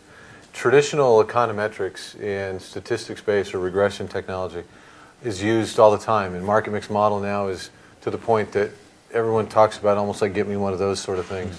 And it has its place because it will tell you, based on your base activity of sales, the contribution of your different activities toward the incremental up or down. Problem is, though, is that it doesn't help very much the people that are having to make the planning and decision making around. It's great for the CFO because he can get a number and it says, all right, well, then we give you your budget next year. There's more you can do with that. But the field that fascinates me, and I've been working on this in the last 6-7 years, that is slowly but surely being adopted in our space in marketing, is using complexity science techniques to take nonlinear approaches with agent-based simulations and others to create virtual environments where you can test and explore new tactics in a way that you can't do with statistics-based technology. And it's basically built around the premise that with metrics that we've tracked over time, let's create rules of engagement for these virtual agents in this environment. And then within that environment, let's introduce different stimulus, and based upon those rules of how they interact, let's let pattern recognition and computation go through and get emergent behavior to come up. And then you're not looking at patterns, you're not looking at correlations from statistics. You're looking at patterns that emerge with behaviors in complex systems.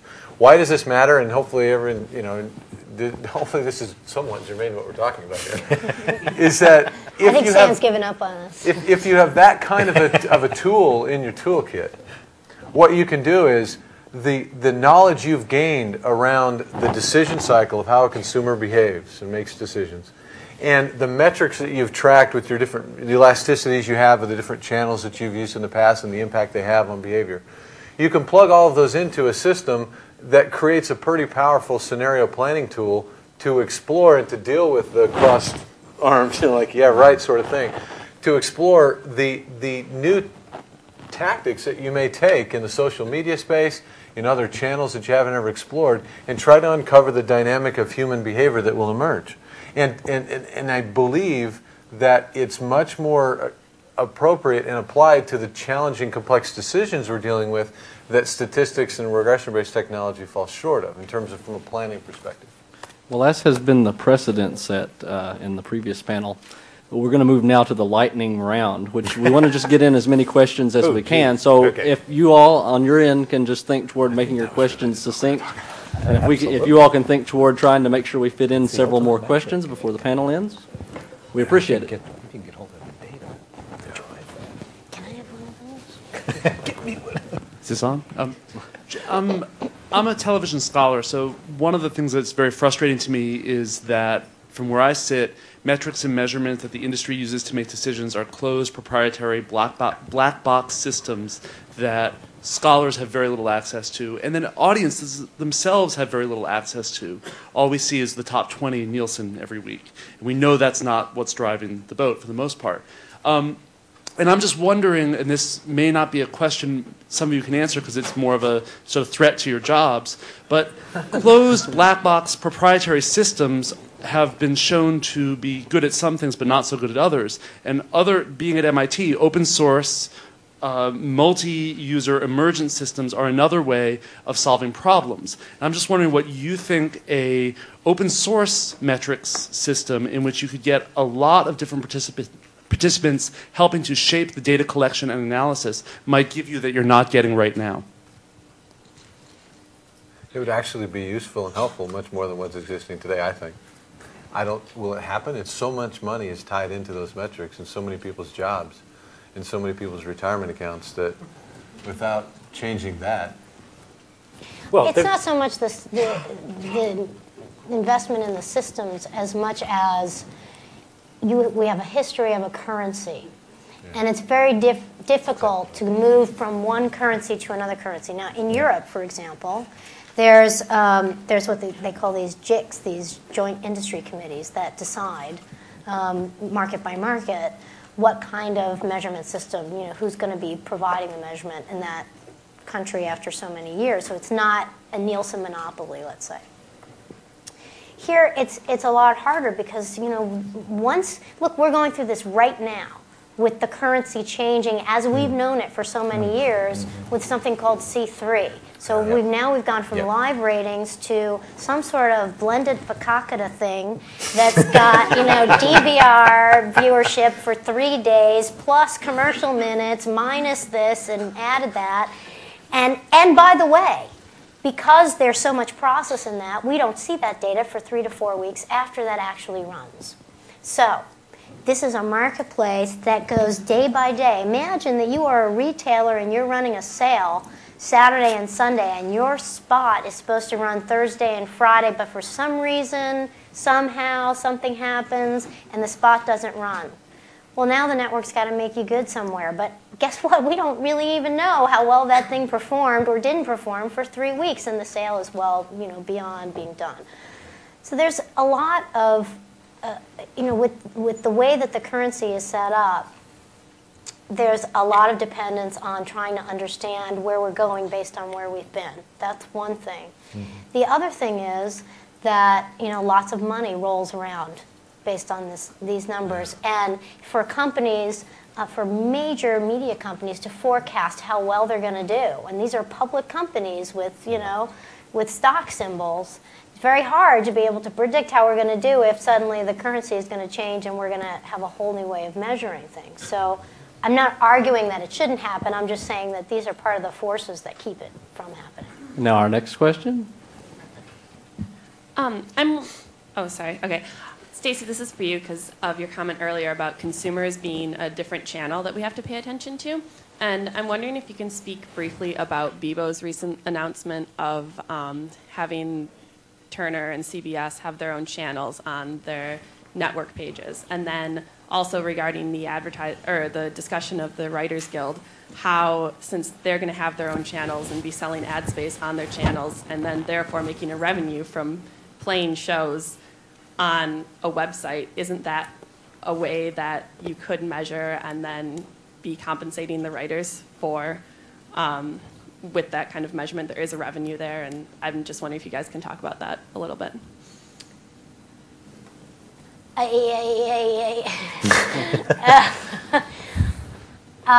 Well, the first half of your question, I was not aware of that announcement, so, get mea culpa on that one.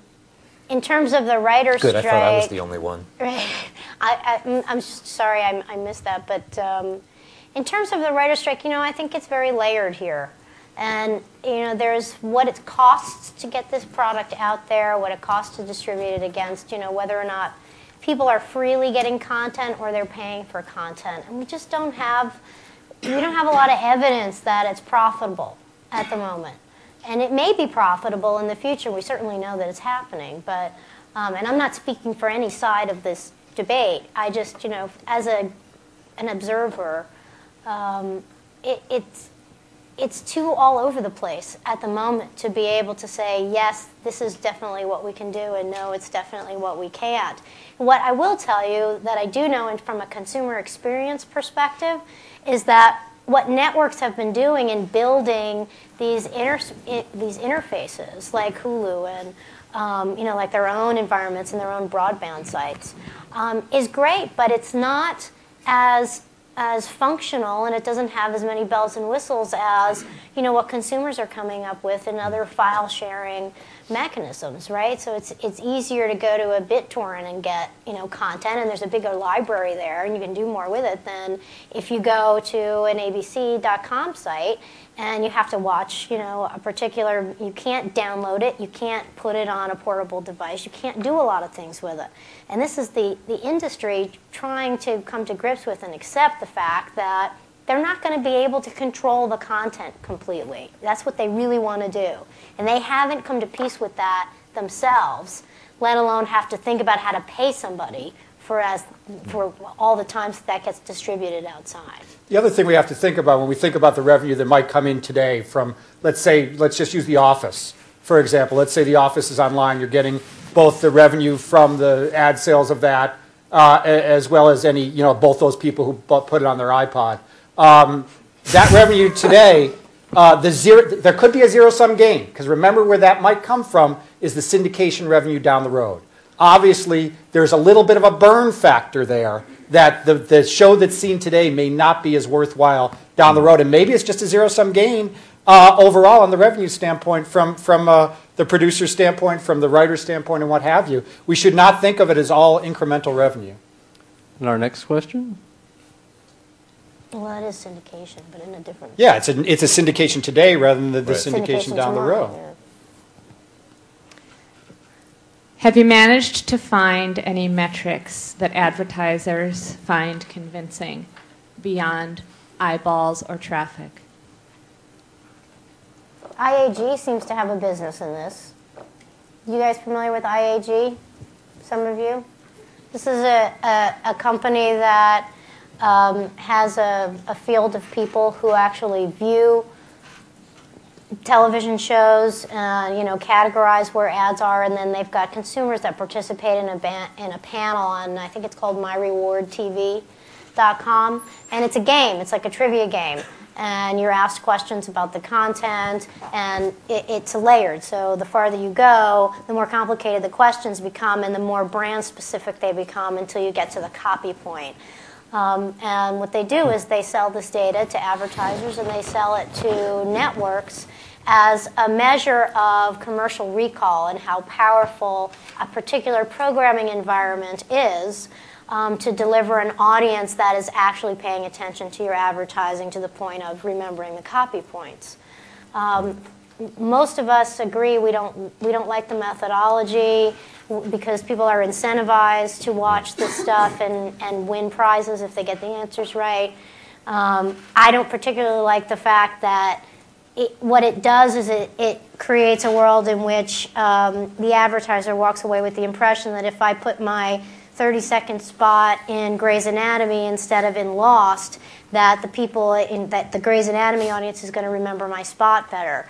The truth of the matter is that spot would have to be running for the very first and only time when it's measured in order for you to tell whether or not that's how they remember the copy point. It could be running in a million different places. It has nothing to do with that environment. But all that aside, this is a metric an example of a metric that the industry has accepted, largely because there is no other metric that gets at whether or not people recall actual advertising and copy points within traditional media. toss out one different thought on that, on the one metric that advertisers stick to, and it goes to Bruce's point earlier, is that, and this is a changing dynamic that I think would be a catalyst for a lot of these things changing, and that is, at the end of the day, the incremental improvement of their year-to-year profit and their bottom line is their metric that they care about the most, right? Now, what we're actually trying to do with our contracts, existing and then future as we come in with new clients, we're having limited success. The industry's trying to do on the agency side. Some are trying to do it, some aren't. Is that we're trying to actually say, don't pay us off a percent FTE and just purely off of the, how many full-time employees and it's going to take to get the work done. Let's have a contract that we have skin in the game to your profit, to your bottom line. Now, that's an interesting proposition for an agency because there's a lot of stuff you don't control as to whether or not that company is going to succeed. But there are ways to debate around that and to get those contracts structured. But my point is basically meaning that if that becomes a discussion with the agency and the client and contracts are established that way, then we're all of a sudden going to care a whole lot more about these other interim metrics about how we're actually going to be effective and stewards of the money that comes from our clients so that we can be better. Just food for thought. If the agencies actually were more willing to take that risk and do that, then I think that would be another catalyst for significant change. Our next question. I'm Abby Mehta from Monster. Monster's built a great brand in a very short time, and we are the leaders in the online recruitment space. But my question was related to offline versus online media as we continue to want to continue to keep our brand leadership. We've tended to think that the offline media is a better brand building venue versus the online advertising is more about direct behavior, clicks through and things like that. Do you have any data or any measurement that can talk to what each of these do, or are they really... I can see you haven't read What Sticks. I have actually. I've talked to Rex too, but it didn't stick. Didn't stick. It's again. No, it's again about recall. I mean, they're talking to people and saying what you remember seeing. I think we still see a lot of people saying TV all the time, even when you're not in TV. So I think with that, I have a little bit of problem with his measurement there. But any other research about what online media does, in terms of a branding perspective, or is it all about click and quick response? I think it clearly has direct response piece to it because it can facilitate the transaction. But what it can also do now, through the discussion that you brought up earlier about widgets and tools and everything else, it is an amazing source of facilitating an experience with your brand. And when you're doing that, and the interactivity that is associated in the digital space, that experience you're creating is just as much brand building as a great advertisement on TV that really connects with the essence of who your brand is. And in fact, it's more long-lasting because it's more relevant to the social space we were talking about before. So one of the metrics we look at when we're engaging those types of behaviors is not just the number of people that do it, that engage in that, but we look at the loyalty and brand affinity scores among people who have engaged in those particular behaviors through the online vehicle versus those who have not. And that gives us evidence as to whether or not we truly have become more relevant. There's an invited guest into their life because of the widget or tool or experience we've created for them, like with BMW recently, the Relearn to Drive effort campaign. It was kind of funny and tongue-in-cheek, but also what we're really trying to do is get this experience. Ultimately, we want to get people to go to the track and drive BMWs, but we're giving them a chance to play with the experience of who taught them to drive when they're in. And so what we do is we look at the people that got into that space and participated in those activities and try to find out and simply be able to, through Intercept, type of standard research, look at their scores on brand affinity and so forth as compared to people who have not. Well, let me deconstruct a little bit more of the Rex Briggs research, because when I was at Forrester, I worked very closely with him, and I was extremely skeptical at first when it came out. If you really dive down into it, what you see is that the online advertising really contributed a small incremental branding effect compared to TV. TV is still hugely effective. It's sight, sound, motion, all of those. It has much more reach, all of those kinds of reasons. But the role that he discovered in there that I thought was extremely insightful for online is that it's reaching the light TV viewer, which is the classic media planning problem. Once you hit a certain level of frequency on TV, you're just hitting the same old people over and over again. You've gotten your message across to them already. That's all waste. And so traditionally you had print, you had outdoor, and so online is another way of being that kind of reach extender once you pass that point of inefficiency for TV. But functionally, does the way it communicates a message, what message it leaves, really fundamentally different than another media? I don't believe so.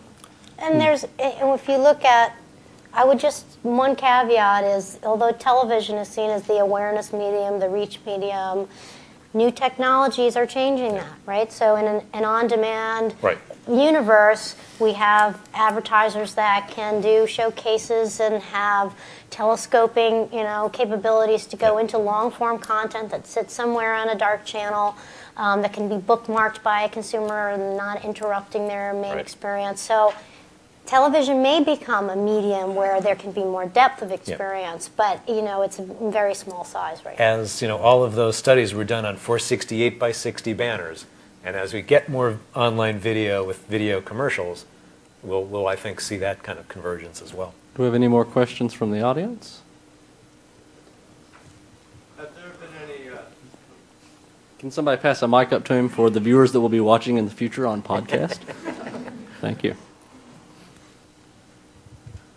With all the new media space and the talk of TV's dead, TV's not dead, etc., are there any case studies or things that you guys have observed in the last few years that jumped out at you, that surprised you, and what results came of that? I'm sure we've seen a little of both. Yeah. In terms of TV dead, TV not dead? No, more in terms of just are there anything that came out of left field? Like you were talking earlier about how everyone thought Lost might fail, or that Queer Eye, all of a sudden nobody predicted it. Are there any other examples of maybe advertising or media buys or shows or I don't know, any anomalies? Surprising facts. Yeah. High School Musical. High School Musical is a case study in itself. And this is more in the mass type of thing, that mass still does exist. And how a Disney is able to leverage that mass, not in one form, but in so many forms, able to leverage it from this viewership on television to the #1 record of the year, to a skating show, to the next one, and the same thing through, and then to a movie. I think that's a case study in itself. That's a little bit different than the niche case studies that people are looking at, that there is still this opportunity to bring mass together. That they've done it, and they've done it in so many different formats. Well, it's true. I mean, when you think about the movie model, right, you have to get people to see a movie multiple times. There's a multiple, depending on what kind of movie it is, in order to be profitable. And this is what Disney did, but they did it in television, right? They had one version of High School Musical, and then there was the dance version, right, where there were the dance breaks in the middle, and they could teach you all the steps. I know I had to do that with my stepdaughters. And there was, the sing along with the lyrics. I mean, they have multiple versions of the same content. They sold the DVD massively. That was available for free. I'll give you four. I'll give you four. I'll give you YouTube, MySpace, and Facebook to start with. I've only been, at Symphony for 2 years. When I joined them, it was all about blogs. Everything was about blogs. So we did all this development work. We spent all this time so we could pull in blog content and analyze and blah blah blah. The next thing we go, blogs, yeah. No, now it's YouTube, and now we're still trying to figure out how do we pull in and analyze video content. That's a really really hard problem. Well, forget YouTube because now it's MySpace, and we actually talked to the MySpace people. They contacted us. And they wanted us to do a little test of analyzing their stuff. And they were going to give us like a week's worth of data. It was like 50 gigabytes of data over like 7 days. And we're like going, oh my God, our systems don't scale to that quantity, So all of these things are coming out of nowhere, and God knows what it's going to be next year. Number 4, which I hope this will have this kind of surprise. It's a paper that we wrote that's going to be published in the Journal of Advertising Research next month. They've got a special word-of-mouth issue coming out. Well, last year we tracked all of the discussion around the advertising at the Super Bowl, all 40-something advertisers. And when we started doing the analysis, we looked at different groups of advertisers based on when they announced their involvement. So you have Doritos, who went out, this time a year ago with their Crash the Super Bowl contest, and a few others that had those kinds of things, down to the people who never even said that they were going to be on the game. And we looked at that from the lens of, traditionally advertisers think the strategy is, we're going to keep this really secret. And then when people see it on the game, they're going to be like so amazed at this really incredibly cool spot that they're going to talk about this with their friends the next day. Well, what we found was that not only did Doritos and Chevrolet and Nationwide and people like that, obviously capture much more share before the game since they were talking about their ad and these other people weren't. They still got more share after the game as well. So, to me, that was really surprising. That there is, advertisers kind of, again, I think there's this narcissism in advertising and marketing and in brands that we think people care about our brands as much as we do. And the minute we put our TV commercial up on our website, the entire world's going to flock and see it. And that simply is not the case. What happens, I think, is classic word-of-mouth viral marketing theory, where you get your mavens, your connectors, who will see it, and they get to the Super Bowl party, and that commercial comes on, and they go, shh, everybody, this is a great ad, you got to watch this. And I think that, then everyone sees that, and then afterwards, the people who haven't seen it before the game are talking about it. We're going to go with one final question, and then I just was going to ask you something in wrap-up. Can I just quickly, because there's one, I'll do it really quick, it's the lightning round. One other case study, Apple TV. Apple TV is a great case study. Learn from it. When this came out in the first quarter of the year, analysts were saying 2 million sold by the end of the year. It'll add $10 billion of value to the company. How many Apple TVs have been sold? We have no idea because they won't talk about it. It's gone from this great product to now it's Steve Jobs' hobby. Literally. Why? The case study was already written. People don't want a standalone box. But people didn't want to read the case study that was already written, and Apple TV was going to do it again. It's a good case study. Go ahead. That's great. I remember reading a few years ago about technology adoption and the bell curve, innovators, early adopters, early majority, late majority, laggards. And then reading that was actually, that study came out of grain adoption in the Midwest during the 1950s or something. And I was wondering, have you stumbled across anything that relates to human behavior, similar parallels to what we're talking about here? Because after all, that seems to be a lot of what you're touching on, sort of measuring the emotional context or the user experience. That has nothing to do with media, that might lend some perspective, some outside perspective on what we're discussing in terms of measuring all of this? Check out a company called Neurofocus. They're measuring people's brain waves with CAT scans to see what stimulus they respond to.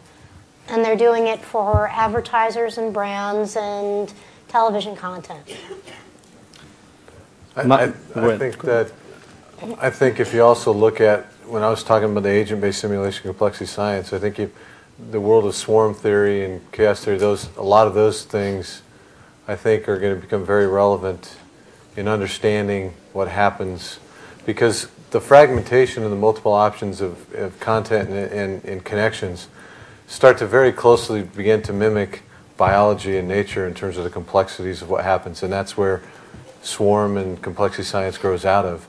And the reality is that now we've got so many nodes of contact and connection that the world of marketing is like an organic system almost.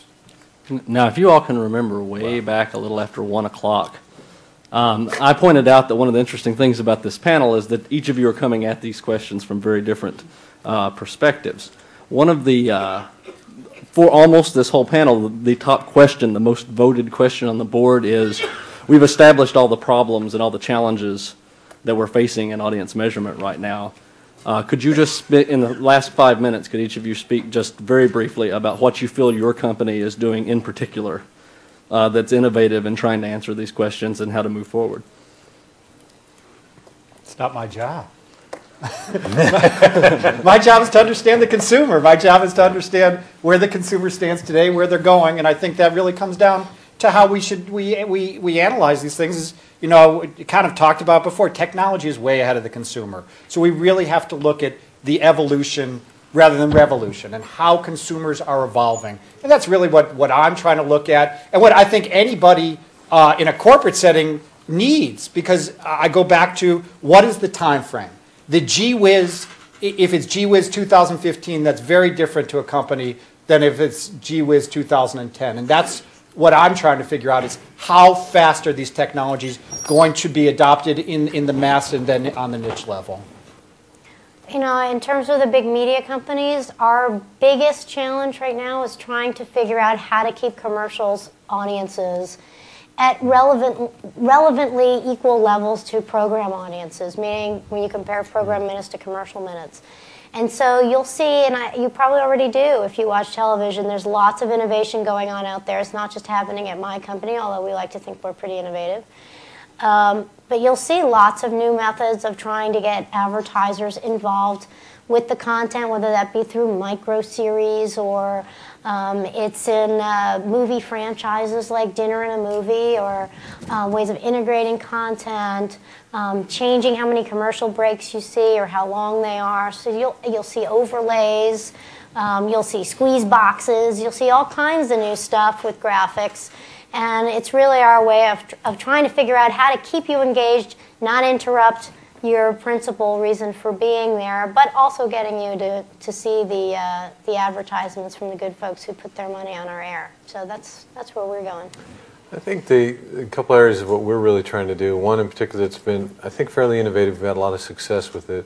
I alluded to it earlier in our involved methodology, which we're trying to convince our clients and work with them in the fact that we need to actually study qualitatively and ethnographically first how the consumer engages in our category with our product, in terms of not necessarily just looking at the life cycle of the consumer value, but the dynamics, the triggers, and stages of decision making vis-a-vis what we do. If it's trying to help people stop smoking, trying to help them sell them something, or whatever it is with the various clients.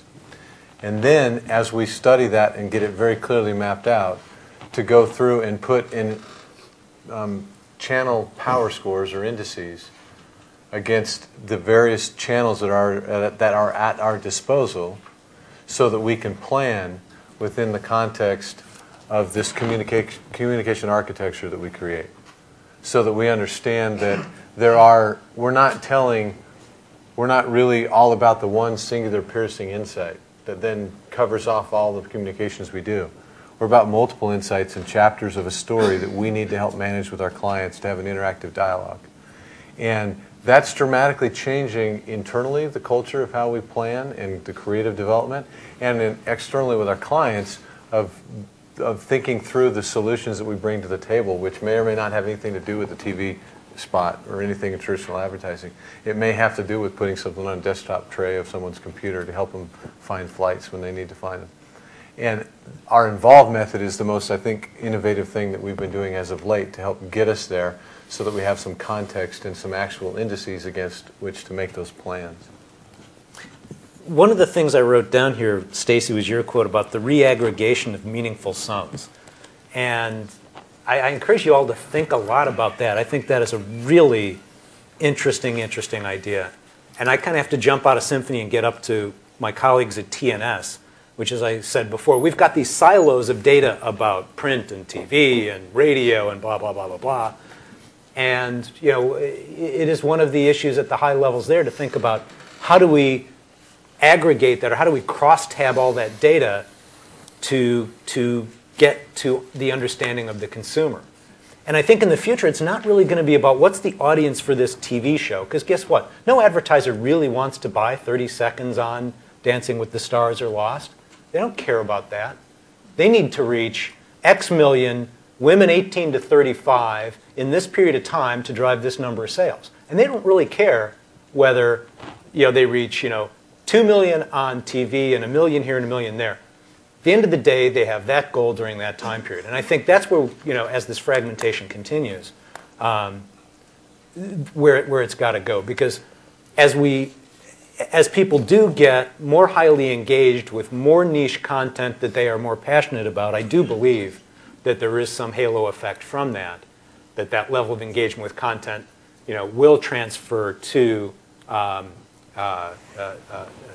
brand to some extent. And actually, Bill Harvey has done some really interesting work on that.